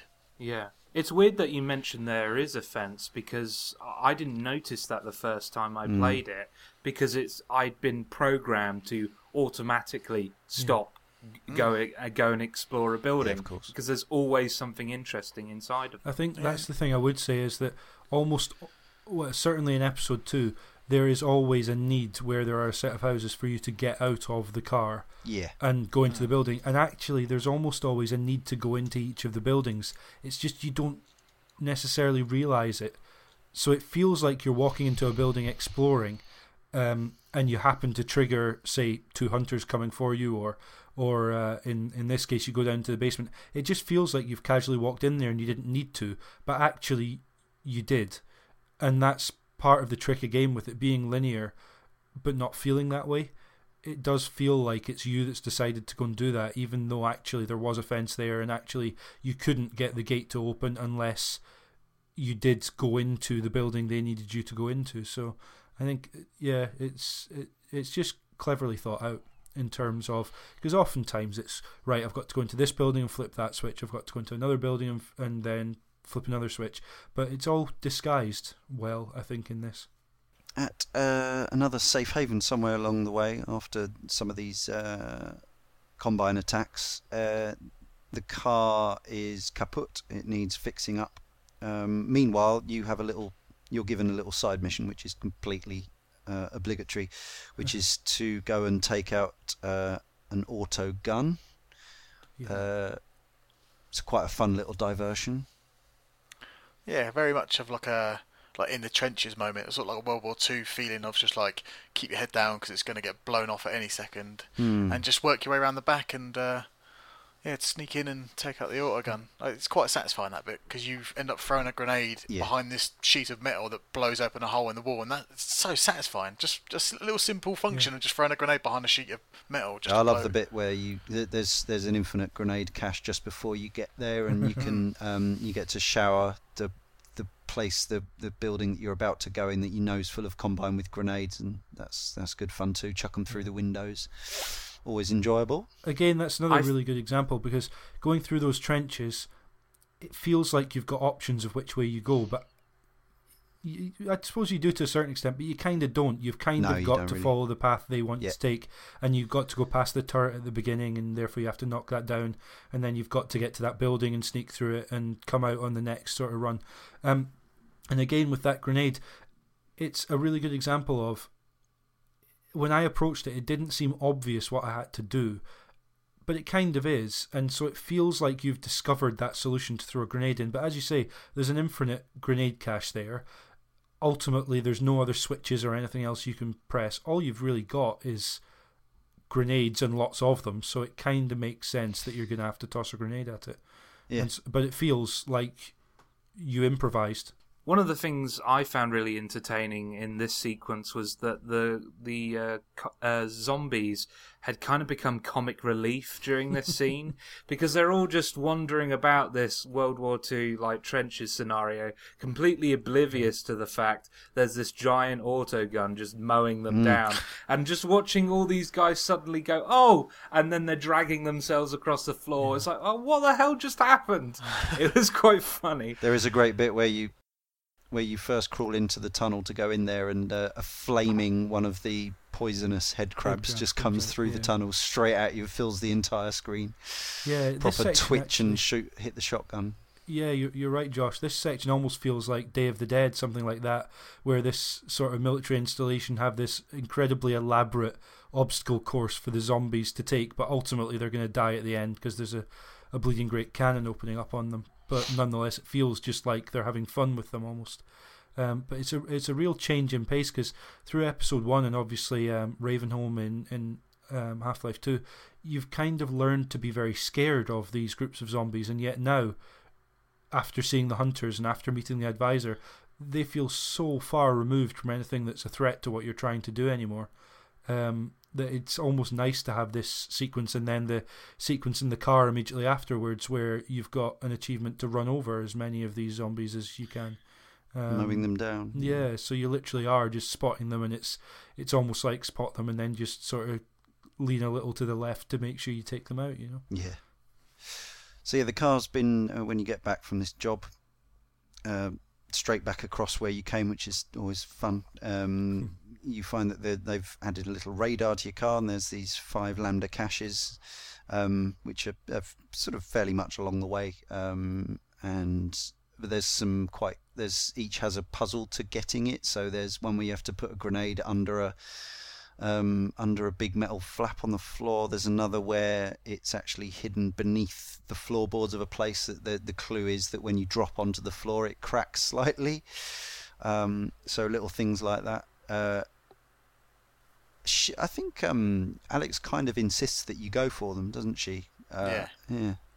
Yeah, as you're cruising past, she's like, "Oh, the radar's," because you get a new TV screen on your That's car right. Yeah. that blips every time you go near one of these like Lambda Caches, yeah. supply depots type things, and it's sort of the puzzle required to get the reward scales for me, because that one with the metal sheet that you had to put the grenade under to propel you up to press the button, that's like the hardest puzzle for me, and you get a rocket launcher as a reward. Whereas the one where you lift up the planks is just like, oh, I just have some flares and grenades and stuff, that's fine. But yeah, the actual one that tasked me the most was the one with the biggest reward, and that makes perfect sense because Alex then says, oh, you got a rocket launcher, that's awesome and stuff like that. Yeah. I've got to say, Alex might insist, and first time I went through, again, there's an achievement, but in this case, I think the achievement points you in the direction of doing something that, as with the caches in Half-Life 2, you're getting something for, so it doesn't feel too bad. But she may have insisted, but second time round I was running through for story purely, and just as a reminder, drove past them all, didn't care, didn't stop, Right. no interest, and no consequence, so they are entirely optional. So hang on, you played for the single bullet achievement. Yeah. On. And first time through I played for all the achievements, second time through I played through a couple of weeks back on PC and just blew through the story. By this point you already have Noam Chomsky, don't you? Well, yeah, at this point he's not Noam Chomsky actually, he's just the gnome. Noam Chomsky's a Left 4 Dead. It became Noam Chomsky. This is the infamous achievement. So you pick up this. Yeah, it's in a communications room where you're contacting White Forest at the start of the game. Very near the start of the game, and you just happen to. You wouldn't notice it, to be honest, unless you knew that it was there. Really, just under the stairs in a box, I think it is, isn't it? Or is it on a shelf in a box? It's in a corner of the hut underneath like a shelf type area. Yeah, it's just before you meet the hunters for the first time. Right. Yeah. Garden gnome. Looks like a garden gnome, typical garden gnome. Looks like Santa, but a bit more green than red. And obviously you've got the gravity gun, or you can just pick him up, but you have to carry him for the rest of the game. Yeah. Simple as that. The difficulty comes where obviously while you're carrying him you can't use weapons, and you can't carry him and drive, for instance, and so on and so forth. Yeah, so I gather the hardest part about this, and I think they've even done some tweaks as regards to the gnome's behaviour. I understand when the game was first out, it was extremely difficult to persuade the gnome to stay in the Dodge Charger car. Yeah, it was physics overload for me. It was just bobbing around in the seat, and it would just like fly out, and you're like, where'd it go? And it wasn't extremely difficult. It was impossible. You could there was a sort of couple of places you could try and wedge it in, but it was just a case of. I mean, in the helicopter sequence that we're basically coming up to in the story, pretty much now, you're going down train tracks. You were kind of what you had to do was hop out the car, fire him with the gravity gun as far as you could fire him, but make sure you keep an eye on him. Hop back in the car, drive to where he was, hop back out, and do that. All the while you've got the helicopter shooting down on you. It's incredibly frustrating, but kind of satisfying at the end. Yeah, I did it in the end. It was so much more rewarding to see him in the little spaceship, the missile. I don't know what it is. It's a rocket. You have to put him in the cone of the rocket, little hatch where Hedy Lamar, the head crab, also climbs, and there's a little conversation between Magnuson and Kleiner later saying there appears to be about 8.5 pounds too heavy. They're obviously talking about his pet head crab.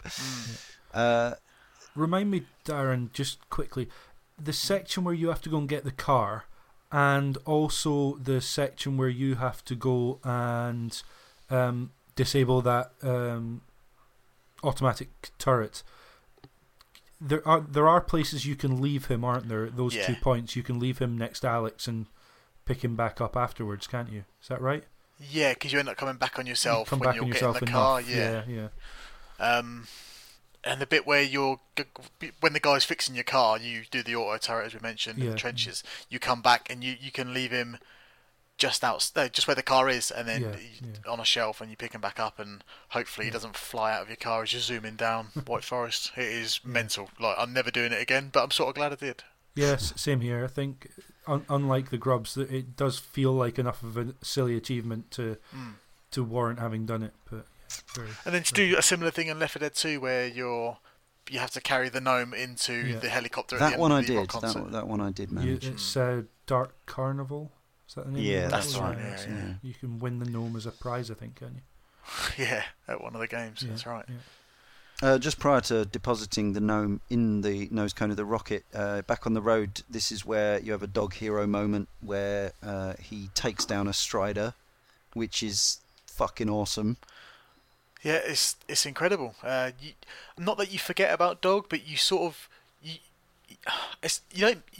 you miss him, but you don't realise he's gone. It's weird how they do it, because he disappears in episode 1, and you don't see him until now. Am I right? And he just comes out of nowhere, and you're like, oh god, Dog, where have you been? Like, it's not that you've forgotten about him, but you've been so preoccupied with everything else that when he comes back, you're like, oh my god, he's going to do something amazing again, and he does. I think that battle is even more impressive simply because you're in that moment. It's not a cutscene. You're watching it in the first-person perspective, and it gives a sense of being like a war reporter on the scene of a battle scene, if you know what I mean. It makes you feel a lot more a part of that moment. There's a bit of trickery with this, because that stalker sort of looks like it's going to stand up. Am I right in saying that? Because it's sort of like a big heap in the water, and it sort of looks like it's going to get up and attack you, and then you realise it's Dog behind there. And let's say there's a dropship, isn't there? One of the crab-like, crustacean-like dropships that he has to actually haul out the road to get, which is the gate to that area. To make sure that you stay there and watch Dog ripping the carapace off a Strider, and then that's when Alex says, "Oh, we'll race you to White Forest," which is actually I found today. I was like, "Oh, here we go. This bit is quite tricky," and it was about 13 seconds long or something. It's absolutely tiny. It's weird. I found that as well. First time I did it, I knew there was an achievement, so it felt much longer first time around, and much trickier. And second time around, I was just like, well, I've got the boost on the car now. Yeah. I know where I'm going, and handling the car's not too bad. I don't know if the difference was that second time around I was on PC as opposed to first time I was on 360 maybe. I was playing with a 360 controller today, and I think it's just knowing where you're going makes all the difference. Possibly, but it's just a fun little distraction. Yeah.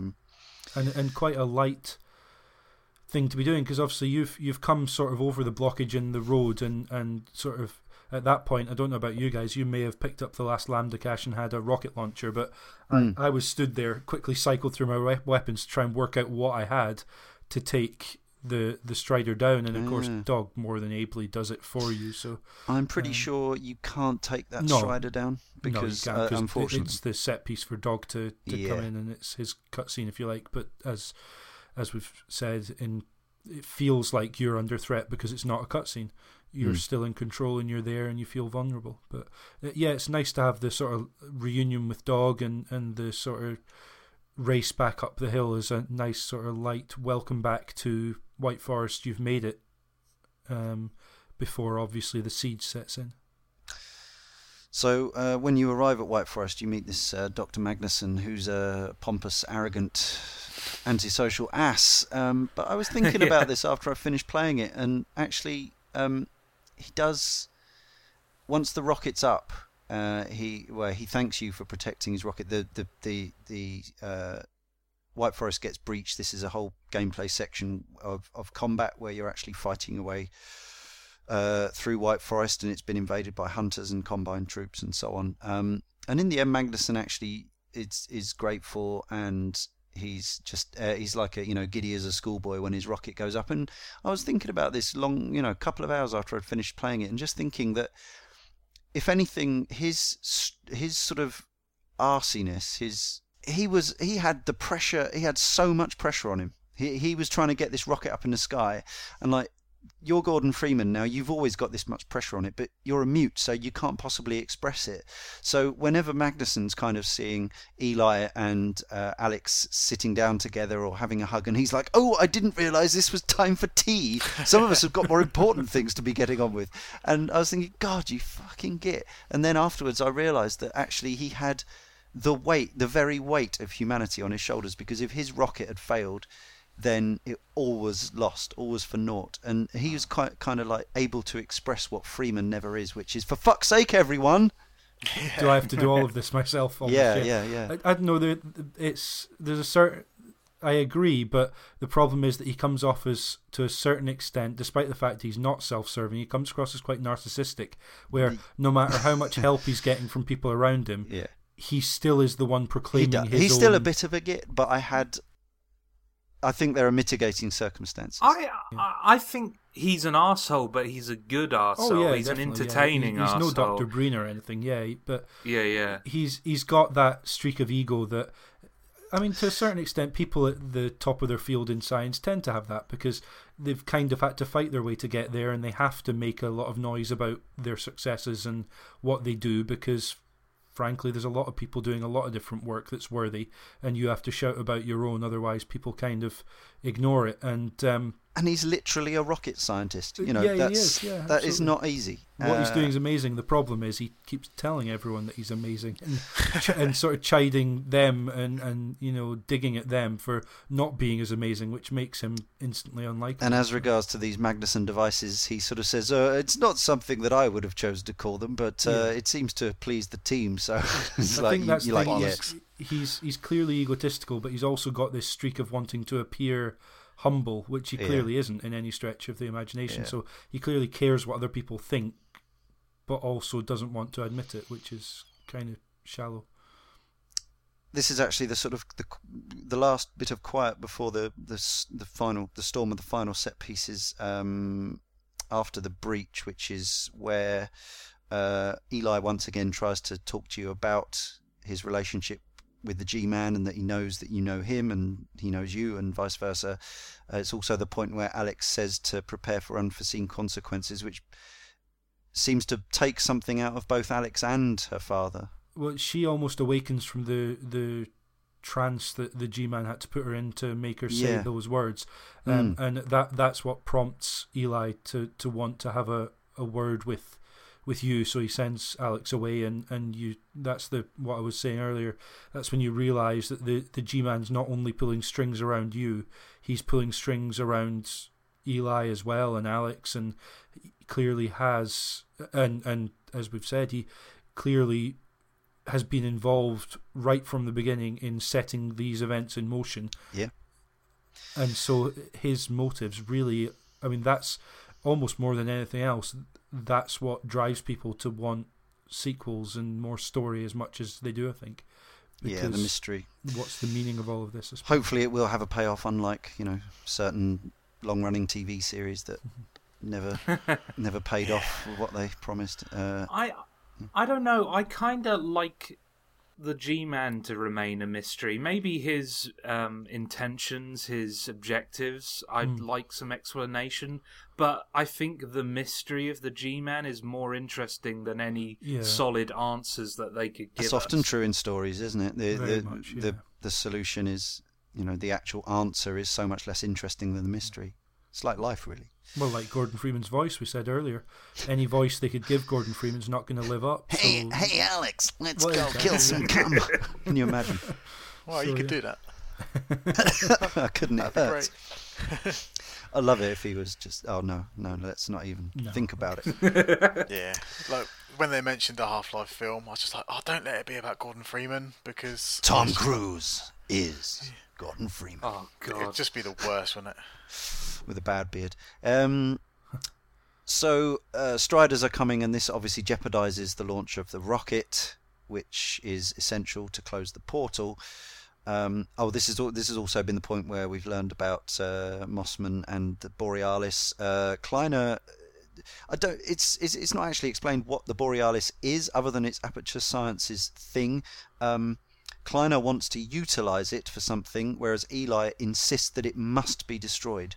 Don't they mention it's a boat, but it's supposed to be kind of a mobile research? Yeah. They mentioned that much at least. But what is it that's... Yeah, what are they researching? What's its value? Yeah.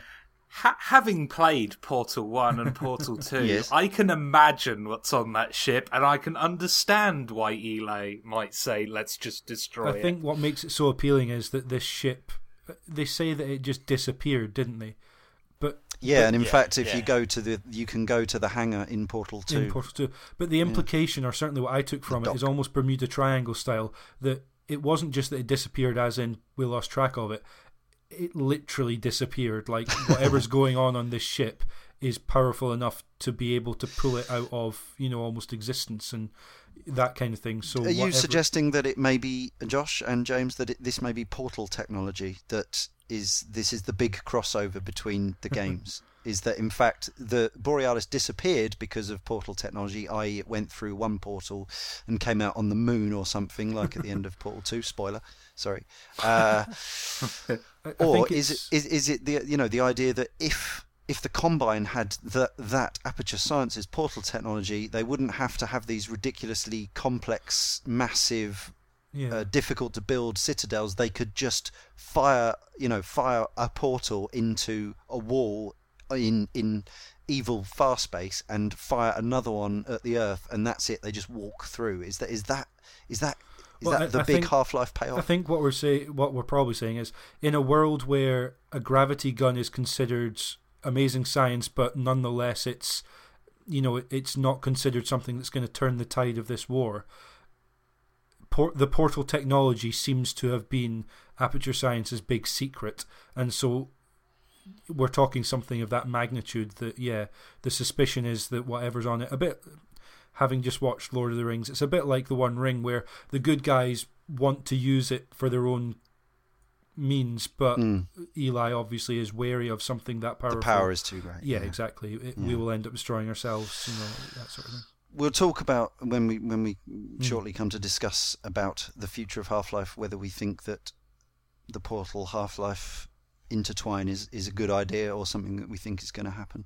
But we must just talk about the end of episode 2. So there's this divisive section where you are back in the car, and this is the closest to open world we've seen in Half-Life, in that you are driving around a large area, defending a base via various outposts. There's cranes and a mill.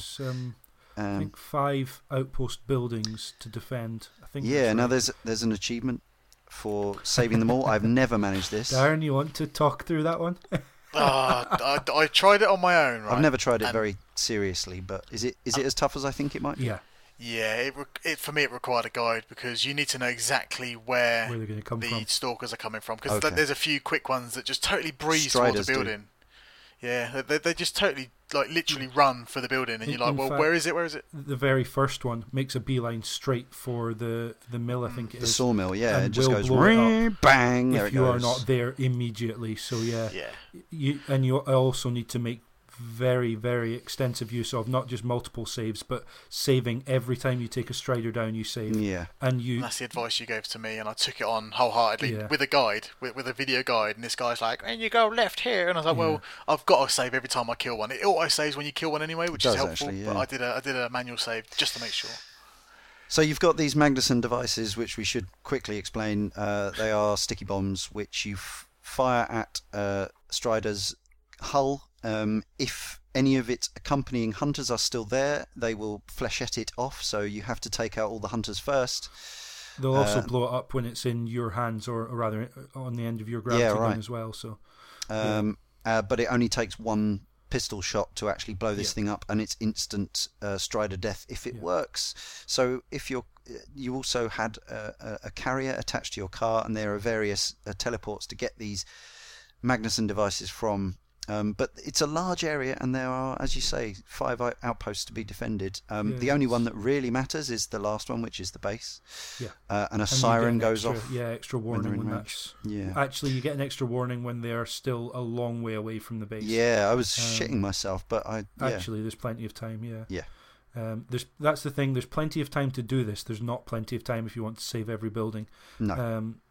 There's also a little bit of an awkward tutorial section with the Magnuson device, which, given what's going on, I know Dr. Magnuson wants to show off that he's designed this device, but wouldn't his time be spent better spent on the rocket?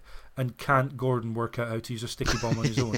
Yeah, he's done well enough with like picking up rocket launchers and taking down helicopters so far. I was going to say firing those mines back at the chopper is really exactly the same. Well, especially given there's an achievement for not missing with putting on a clinic. Those mines. I just felt it seemed a bit awkward to be having a tutorial at this late stage in the game. I know the reason why, but it just, I don't want to say shoehorned in because it was necessary almost, but yeah, it just kind of broke the pace a little bit. There is one redeeming feature of this tutorial bit. I think he mentions that you need to apologise to him, and you're like, "Oh, what have I done?" And then he brings up the old microwave incident in Half-Life 1. That was hilarious. Like, yeah, you blew up my dinner, and cheers for that. I was like, "Oh my god, that was you!" Obviously, it wasn't him in Half-Life 1 because all the models look the same, but in essence, it was actually him. Yeah, he sort of says, "Yes, if you pull this off, I may be willing to forgive that certain little incident at Black Mesa." And you're like, "Oh yeah, shit, the resonance cascade." And he's like, "Involving a certain microwave beef curry or so, whatever." Casserole, yeah. Brilliant. Superb. So I found this bit quite tense and exciting. I quite enjoy it. I think it's quite epic. I like the cheering of the dudes. You've got this, you've got a Magnuson device carrier on the back of your car. I quite like the sort of free-ranging strategy of it, and the fact that it's deeply satisfying when you actually attach the Magnuson device to a Strider and pop it with a single bullet, and the Strider goes everywhere with its legs akimbo, and that's all very nice. But not everyone's a fan of this section. I think I'm a bit sort of marmitey on it right now because I tried for that achievement in the recent playthrough last week, and I was a bit sort of like, "Oh, this bit's terrible." And it is grand, it is epic, and it has a great payoff. You know, like the explosion of the Striders, like you say. It just fits in. Like, I wasn't 100% excited with it, if you know what I mean. And that's weird to say because it is a battle. It is a true battle. But the car, I'm never a fan of the controls of the car. I know they're divisive as well. And after playing Halo 4 for hours, and then with that control screen moving into Half-Life, I was all over the place for a bit. And figures. It's a really good idea, but it fits in for me, like I said, with the rest of the end of Half-Life things, where it's so great, and then the end is the playing of the end, not the story, but the playing of the end of Half-Life bits are always a bit like, for me. What about Josh and James? I really like this section for much the same reasons as you. I like the process of, okay, now I have to quickly dispatch all the hunters, and now I'm free to attack the Strider. I never found it too frustrating, because I knew exactly what I needed to do, and it's not particularly hard to achieve that. Sure, it's if you want to save all the facilities, yes, it is very hard, but I've never been one for chasing achievements, so that was never an issue for me. James, fun or not fun for you? I think in my case, the achievement was more about, well, as all achievements are, they set the achievement so you know it's possible, but it seems so far beyond possible that I just wanted to have a go and see if it was worth it, or if it was doable. And yeah, I mean, you need all sorts of guides. You need to know where the strides are coming from. The difficulty, I think, that with the driving, compared to using the Magnuson devices, which, despite the fact it seems quite tricky, on neither occasion, I don't think, did I ever really miss. It's actually kind of quite easy to shoot the Magnuson device with a gravity gun and hit a Strider. Yeah. And then it might take a couple of pops with a pistol to blow it up, but it feels like an achievement. It feels like something you've really done well at. And to counteract that, you've got the driving, which it's easy to kind of get lost or kind of the wrong side of a rock that sends you in the wrong direction. And the other thing is that, hands down, the easiest way to take out the hunters is to drive at them. Hitting them, on the other hand, is really difficult. Yeah. And if you're not careful, if you do try and get out the car and take them on, first of all, the Strider's getting away from you. And second of all, you start running low on ammo that's actually going to do any damage to hunters. So there, on that side of things, it's a bit frustrating. And it feels like something that you just need to get through, taking the hunters out in order to take the Striders out. So on the one hand, you've got something that's deceptively easy, and feels great when you do it, and on the other hand you've got something that's deceptively hard and just kind of feels like you've got, I mean, it feels tense and it feels exciting, but it just feels like killing the hunters is something you've got to do and not necessarily something you feel like you're rewarded for, almost, I suppose. The best way to take out a hunter, of course, is the alt fire on the Combine AR2 single shot, rifle, but single shot. Yeah, you but you run only out get of a that couple of ammo those. Yeah, really quickly. yeah. So, yeah, and the hunters, I mean, you can always kick it down to easy difficulty, but they don't take that much ammunition. It's just when you're quickly cycling through weapons, trying to work out what you've still got ammo in to be able to take them down. I guess that's what the Marmite feeling that Darren's maybe talking about. No, I thought it was certainly a superbly grand end. It feels, I mean, the Striders always feel like the tripods in War of the Worlds, but in this case, it feels like an invasion. Because when you think it's over, there's more coming.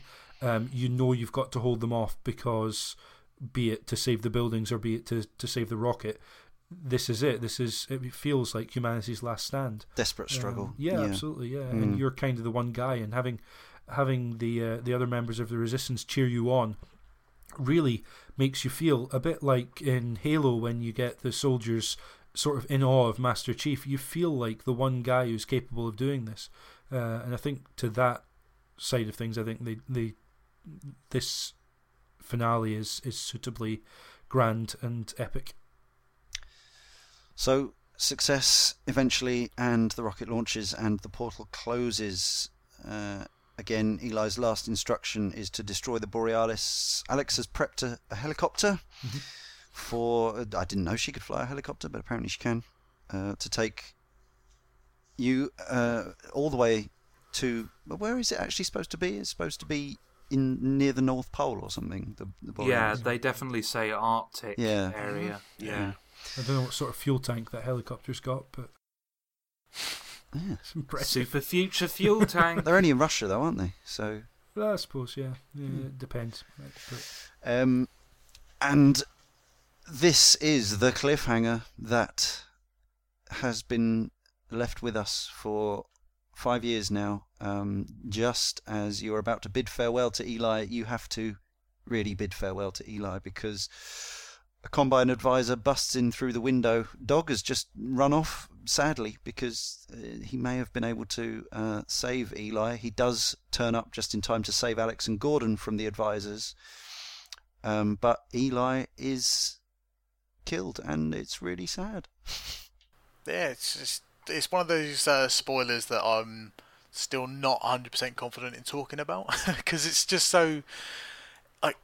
you don't expect it, for one. Like, you just think, hey, happy end. And for me, I do enjoy, it's weird to say, but I do enjoy a sad story that's done well. Like not everything has to be, party poppers and hats and sweets and stuff. Like, it is just genuinely like, I've done all this, and this is my reward. And it plays at on your emotions, like, and it's just the way it's all audio melds in together, and it just leaves you on a sour note. But at the same time, you know that the next episode is potentially going to be amazing, because you're about to head off to the Borealis. I think for me, what was really emotionally affecting about that scene wasn't so much Eli dying. I care about Eli, but I don't know him as well as Alex. The reason why I felt emotional during that scene is watching Alex react to that. Yeah, of course. Her attachment to that character is, one of her integral character traits. And for her to lose that, that rock in her life, it was, devastating to see her break down like that. I do feel, I think that's the most important thing, because you've spent way more hours with Alex over episodes 1 and 2 than you have with Eli across the games. But I did feel extremely fond of him. I think Robert Guillaume was such a brilliant choice, because his voice is so rich and warm, and the lines that he gets given, that relationship with Alex is quite well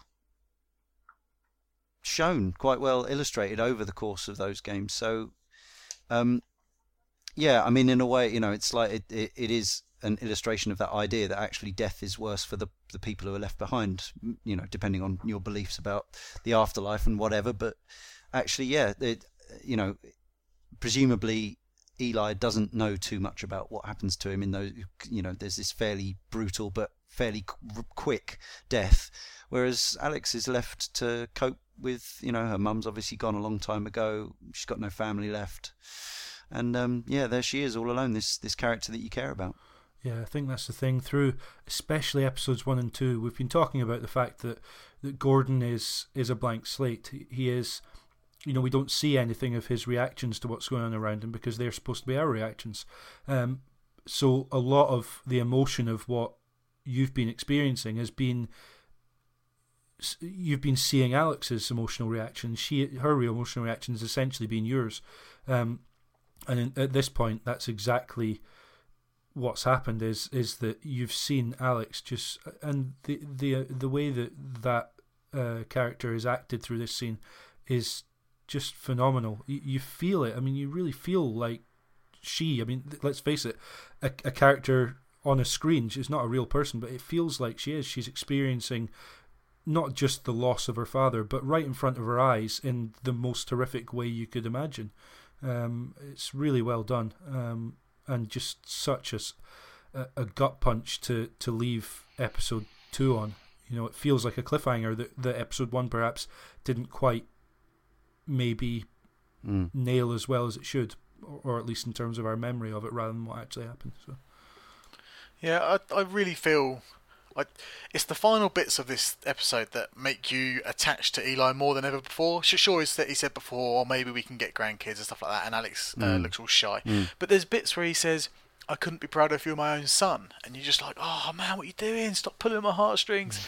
And like, he's got shared information with you, like very little, but you and he know about G-Man. And it's like, yeah, like we're like buddies in a club that know about G-Man and no one else does. Like, you feel connection with him because of these moments, and like he really opens himself up to you at the end. It's just like, I'm so happy for, that you're with Alex and you protected her, and then he dies, and you're just like, you're so selfish.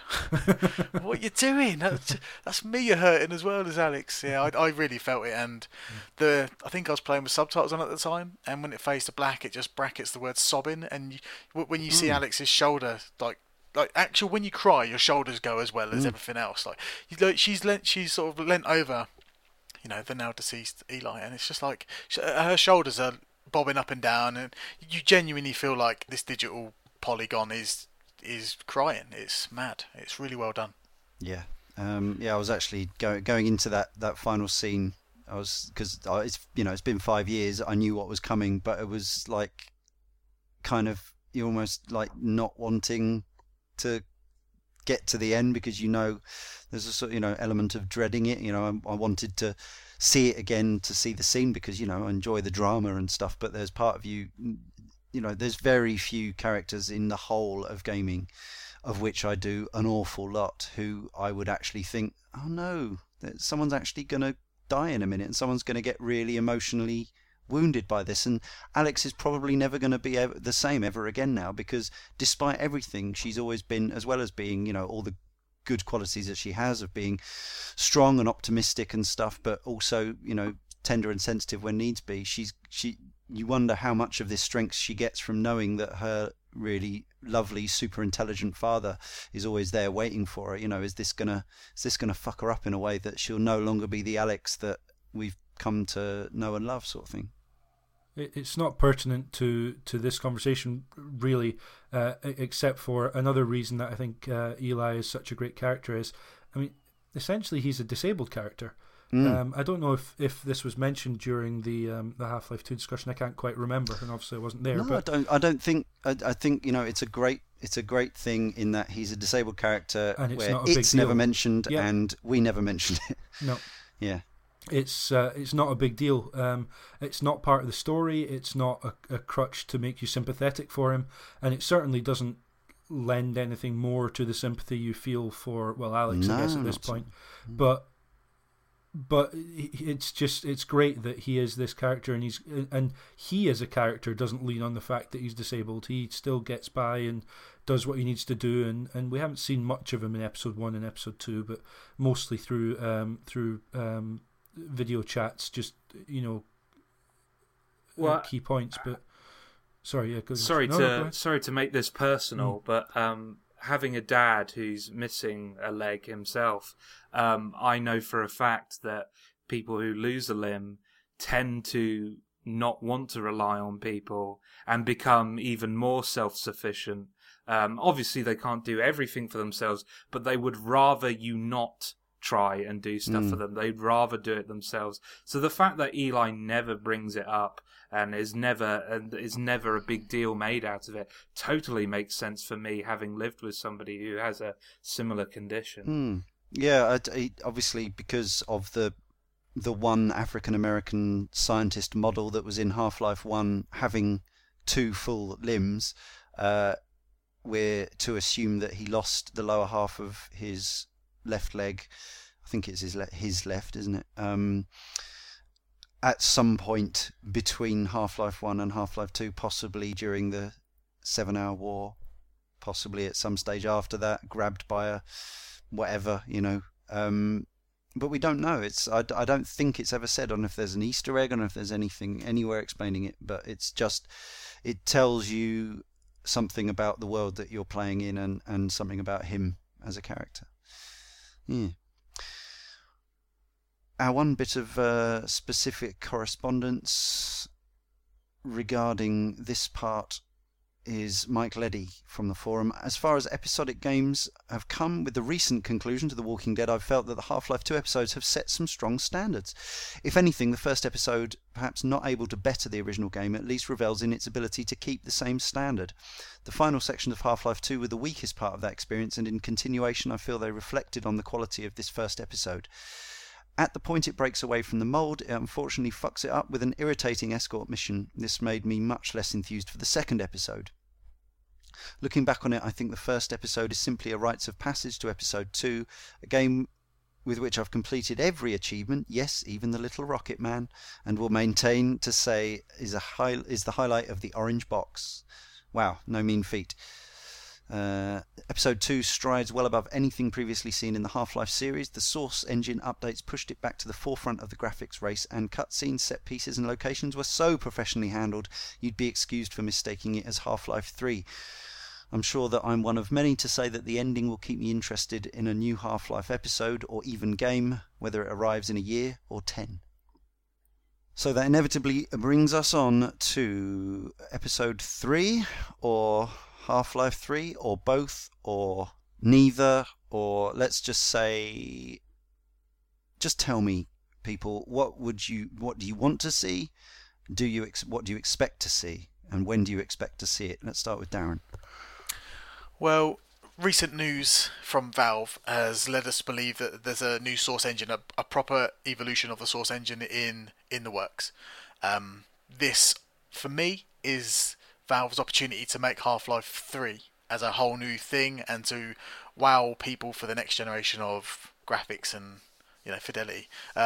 Episode 3 for me, I've been waiting for it so long that I just can't see it ever happening. I think Half-Life 3 is the next thing that they're going to pop out, and it's one of those. When I completed Ocarina of Time, I was looking forward to the next Zelda game, and I sort of had these like weird sort of goals in my life, like if I survive my life until the next game of this, like Perfect Dark. I used to be like that about the Star Wars prequels. And that's what I'm like with Half-Life. Like, if I can survive my life until Half-Life thing comes out next, then I'm happy with my life. Do you know what I mean? Yeah, and I know exactly what you mean. I'd just like to qualify that was before the Phantom Menace had been released, not after. Okay.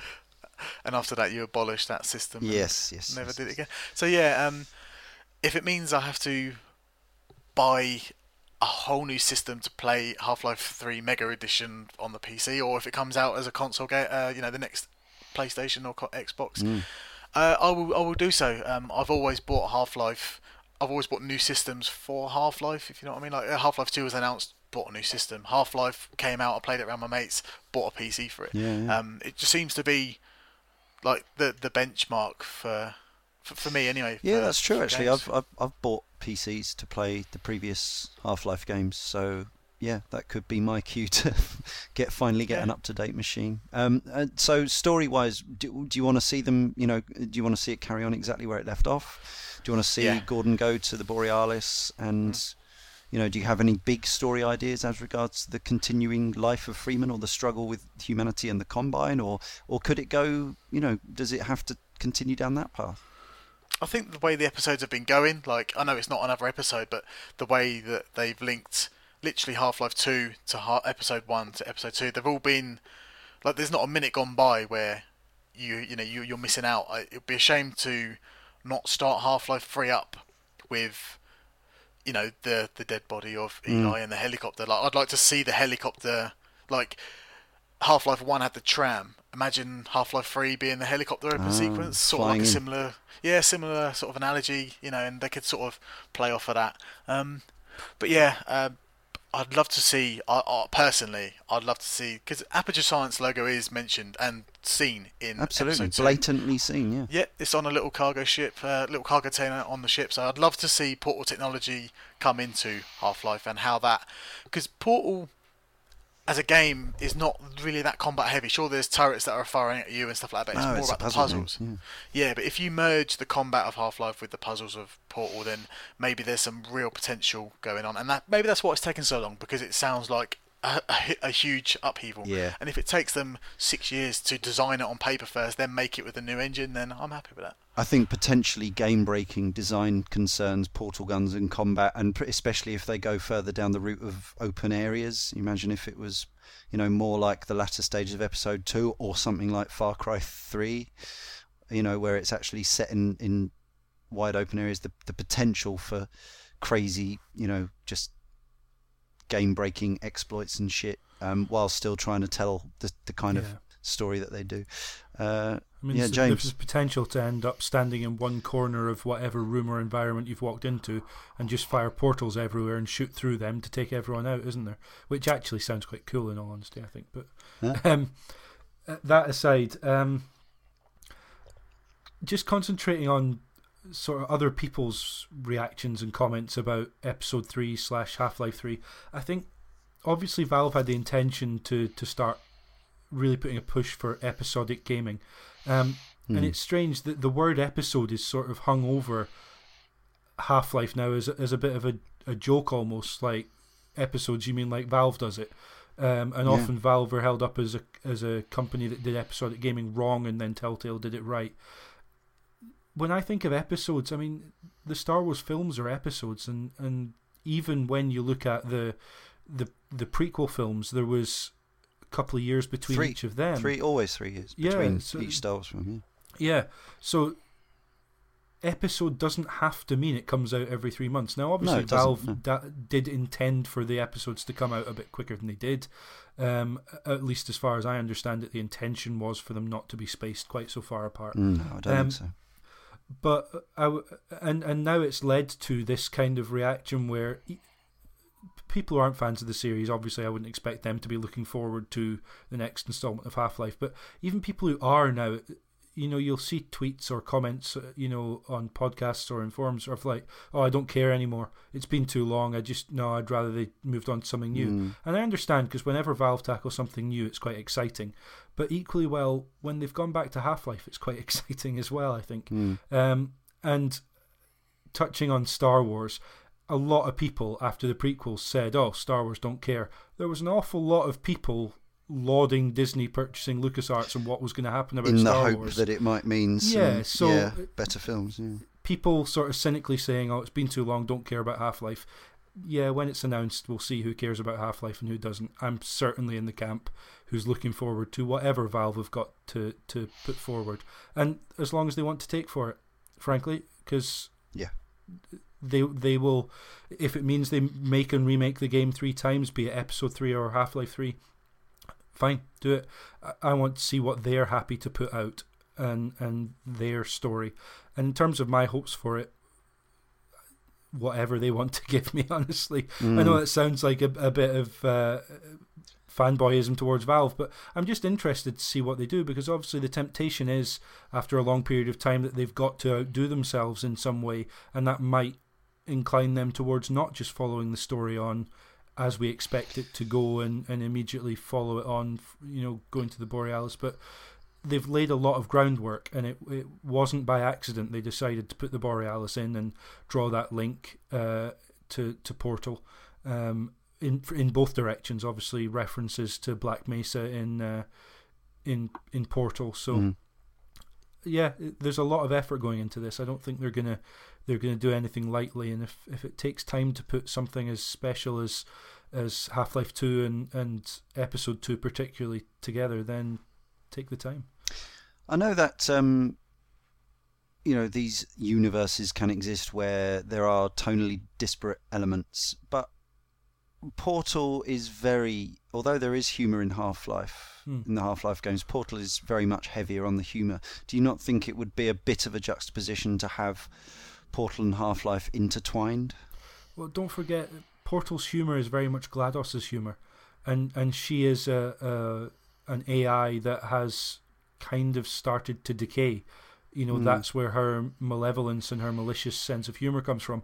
But it has jolly songs and cakes and choirs of robots. But it's also confined very much within the walls of Aperture Science. That doesn't speak to what the world is like outside those walls. I know what you mean in terms of the game, the tone of the game, do they fit together? But in terms of the world, well, we don't really know what the world looks like outside of Aperture Science, except that we do. It looks like Half-Life because we know they're the same universe. Yeah, and in fact, that bit at the end of Portal 1 where you see the outside does just look like and could easily be from a level from a Half-Life game. Yeah, I think I get what you mean.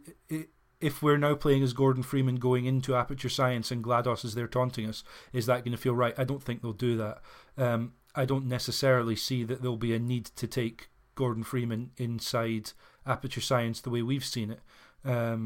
It all depends, because the other thing we don't know about the Portal games and Half-Life is how the timelines compare, because obviously, not directly, I don't think there's been that much of a clue. Obviously, GLaDOS talks about Black Mesa incident, but we also know that Chell has been kept inside Aperture Science and 100 years or more. Yeah, that's passed, true, because the Borealis is missing in Portal 2, but missing. Even between Portal 1 and Portal 2, there was an awfully long... I want to say they actually said it was 100 years between the two. I can't quite remember.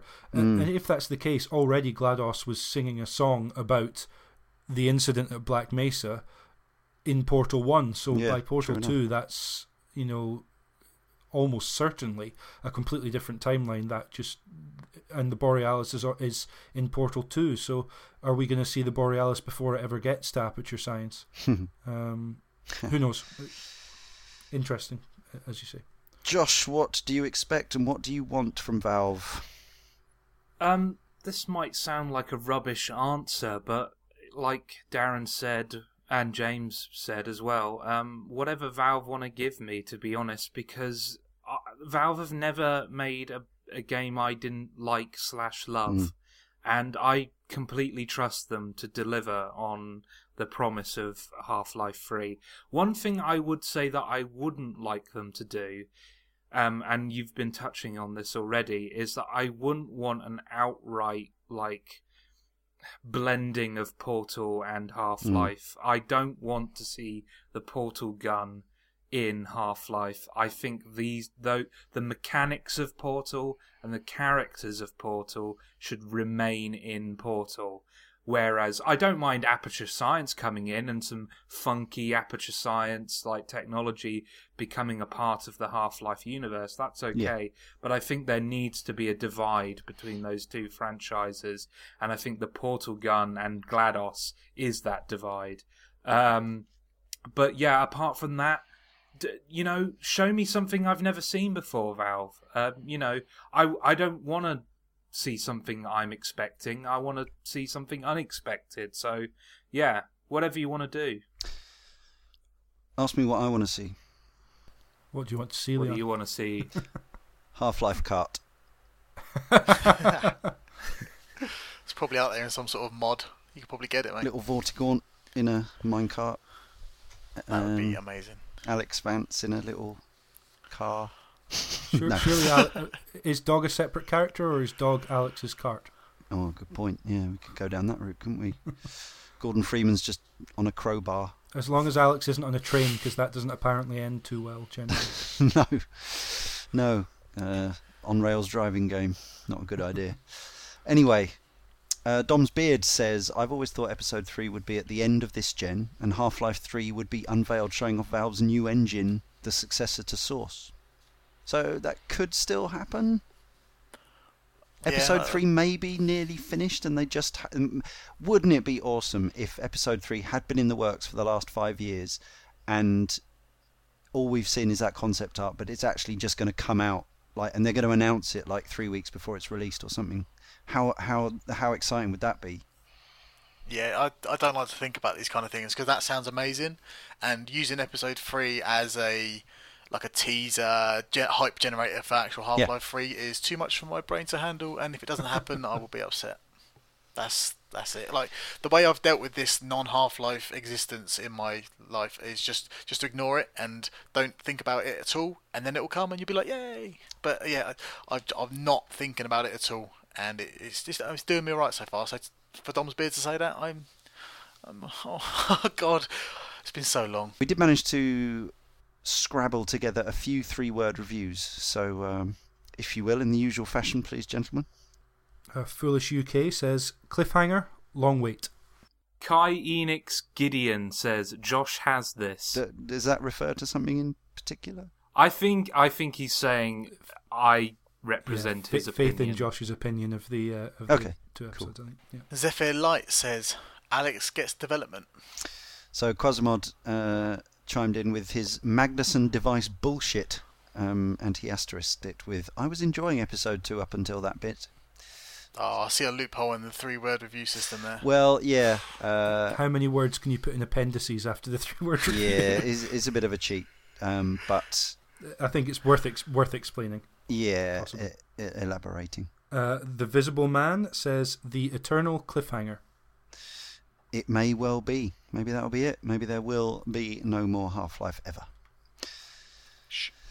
Right, then to summarise our feelings of the 2 episodes collectively or individually, I don't mind which, would you recommend that people play them if they haven't, James?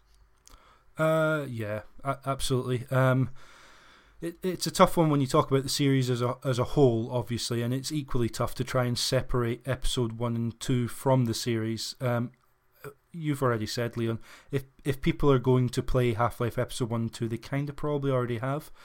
If you're listening to these podcasts and you have never played a Half-Life game, yeah, absolutely. Whether you could play episodes 1 and 2 out of context, I'm not so sure. But yeah, these 2 games are fantastic. I think it's quite interesting as well. I seem to remember some criticism levelled at the length of these episodes being quite short as they are. But actually, when you think back, 3 to 4 hours is quite short. 5 to 6 hours, as episode 2 is, there's plenty of single-player games now, and okay, they'll have multiplayer, modes as well. Yeah, but there's this wasn't full price. So. Campaigns, yeah, exactly. That run to 5 or 6 hours if you're being leisurely about them. I'm thinking of shooters in particular, first-person shooters. Yeah, I only just bought episode 2 on Steam because I had it on 360 before, and I paid. It was in a sale, in the autumn sale, £2.99 for 5 hours of quality entertainment. Is certainly not a bad. And it felt, it felt as good and long as a Call of Duty campaign or whatever. When you actually think, especially episode 2, episode 1 can be condensed a bit more easily, but episode 2, there's so much going on. There's actually aspects of some of what's going on that we didn't touch on. The train yard chase with the helicopter coming after you. We didn't really go into the ambush that's laid for you in the hillside town, aside from to speak about it earlier on. And there's so many diverse environments to traverse. Valve, as always, their attention to detail in terms of their level design and the lighting that they use to draw you forward, and sound design to really set the atmosphere perfectly. It's just an absolute masterclass episode 2.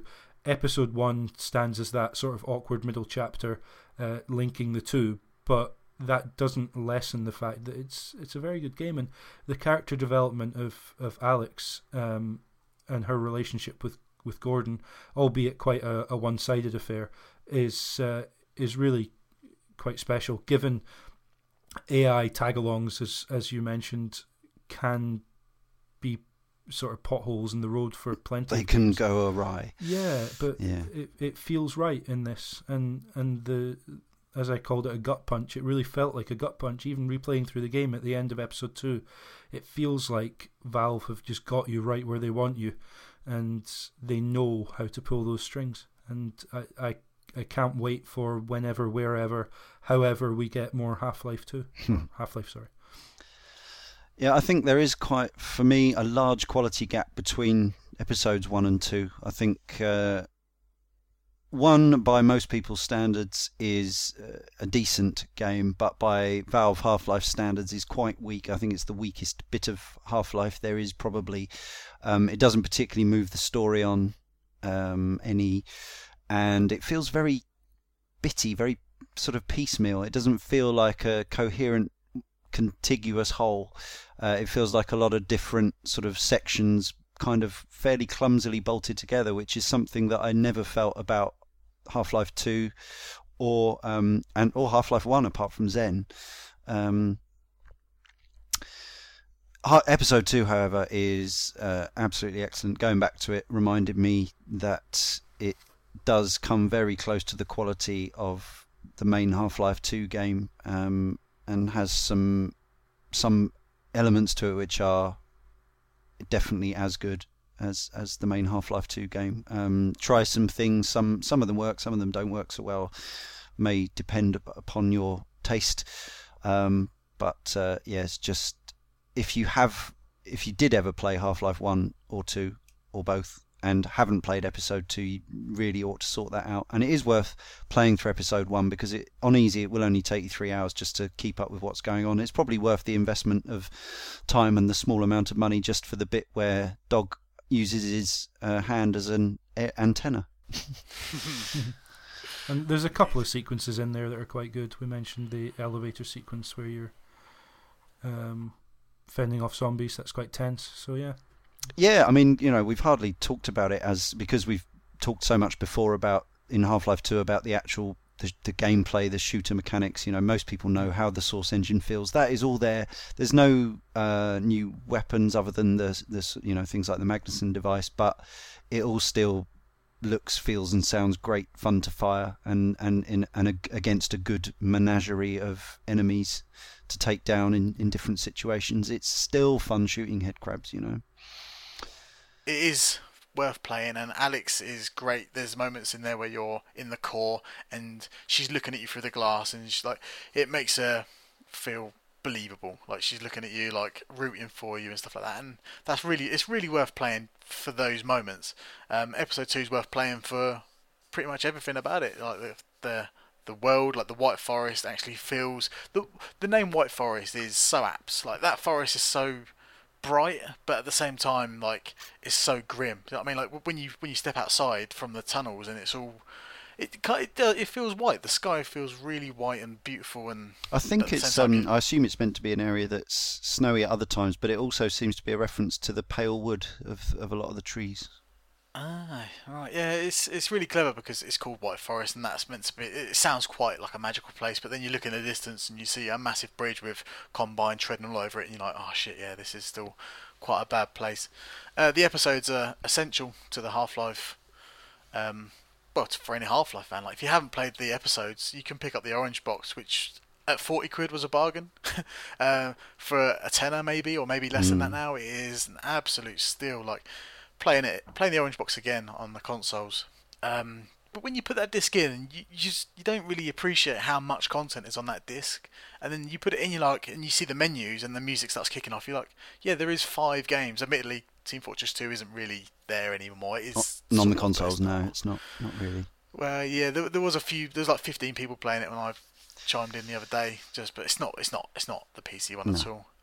So yeah, but if you played Half-Life 2 and not the episodes, then like you say, you need to sort it out because they are great. Combine Hunter Joshua. It's no secret that I really like Half-Life 2. No. So, yeah, I love both these episodes. Not as much as Half-Life 2, the original game, but almost as much. Episode 1 definitely is the weak link in the chain, mainly because it just doesn't do anything different. It just kind of goes along with what Half-Life 2 did already. And I get why that's disappointing, but it's still Half-Life 2, and I just inherently enjoy the way Half-Life 2 plays, and the enemies and everything about it, so I can still extract a lot of enjoyment out of Episode 1. But Episode 2 is definitely the highlight out of these two. The Combine Hunters are one of my favourite enemies in any game. They were just, not only the way they're designed artistically and the sound design and everything like that, but just they're really fun to fight. And the narrative is taken in some really interesting directions in Episode 2, and yeah, as Darren said before, because it's a smaller campaign than not Episode 1, the main game of Half-Life 2, it does feel like a more concise argument as to why Half-Life is such an excellent experience to be had. Yeah, if you haven't played these and you love Half-Life 2, go and play these, because they're essential for not only the narrative, but I think there are some gameplay sections in these episodes that you're really missing out on if you've dismissed them. Thanks, everybody. A quick roundup then. We've gone quite long, but then we do tend to on our series specials. We may well do for Shenmue. That's one of the shows coming up. And we've got, along with Akami next week, Applejack 1 and 2. Shenmue is in between those two. Papo and Gio. Applejack and Papo and Gio should be in the new year. Still to be confirmed, though. Shenmue 2 also in January.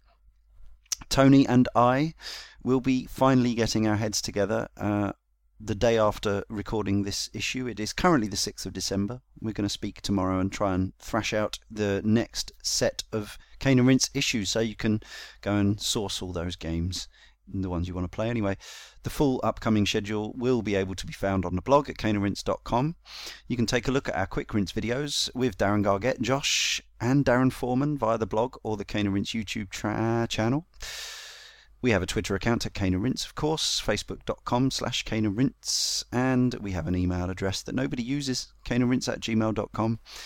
And naturally, we are grateful for your support through iTunes subscriptions, reviews and ratings. And please, most of all, as I always say, and I mean it, come and join the forum. We talk about games all the time, not just once a week on the podcast. The Cane and Rinse community at caneandrinse.com/forum.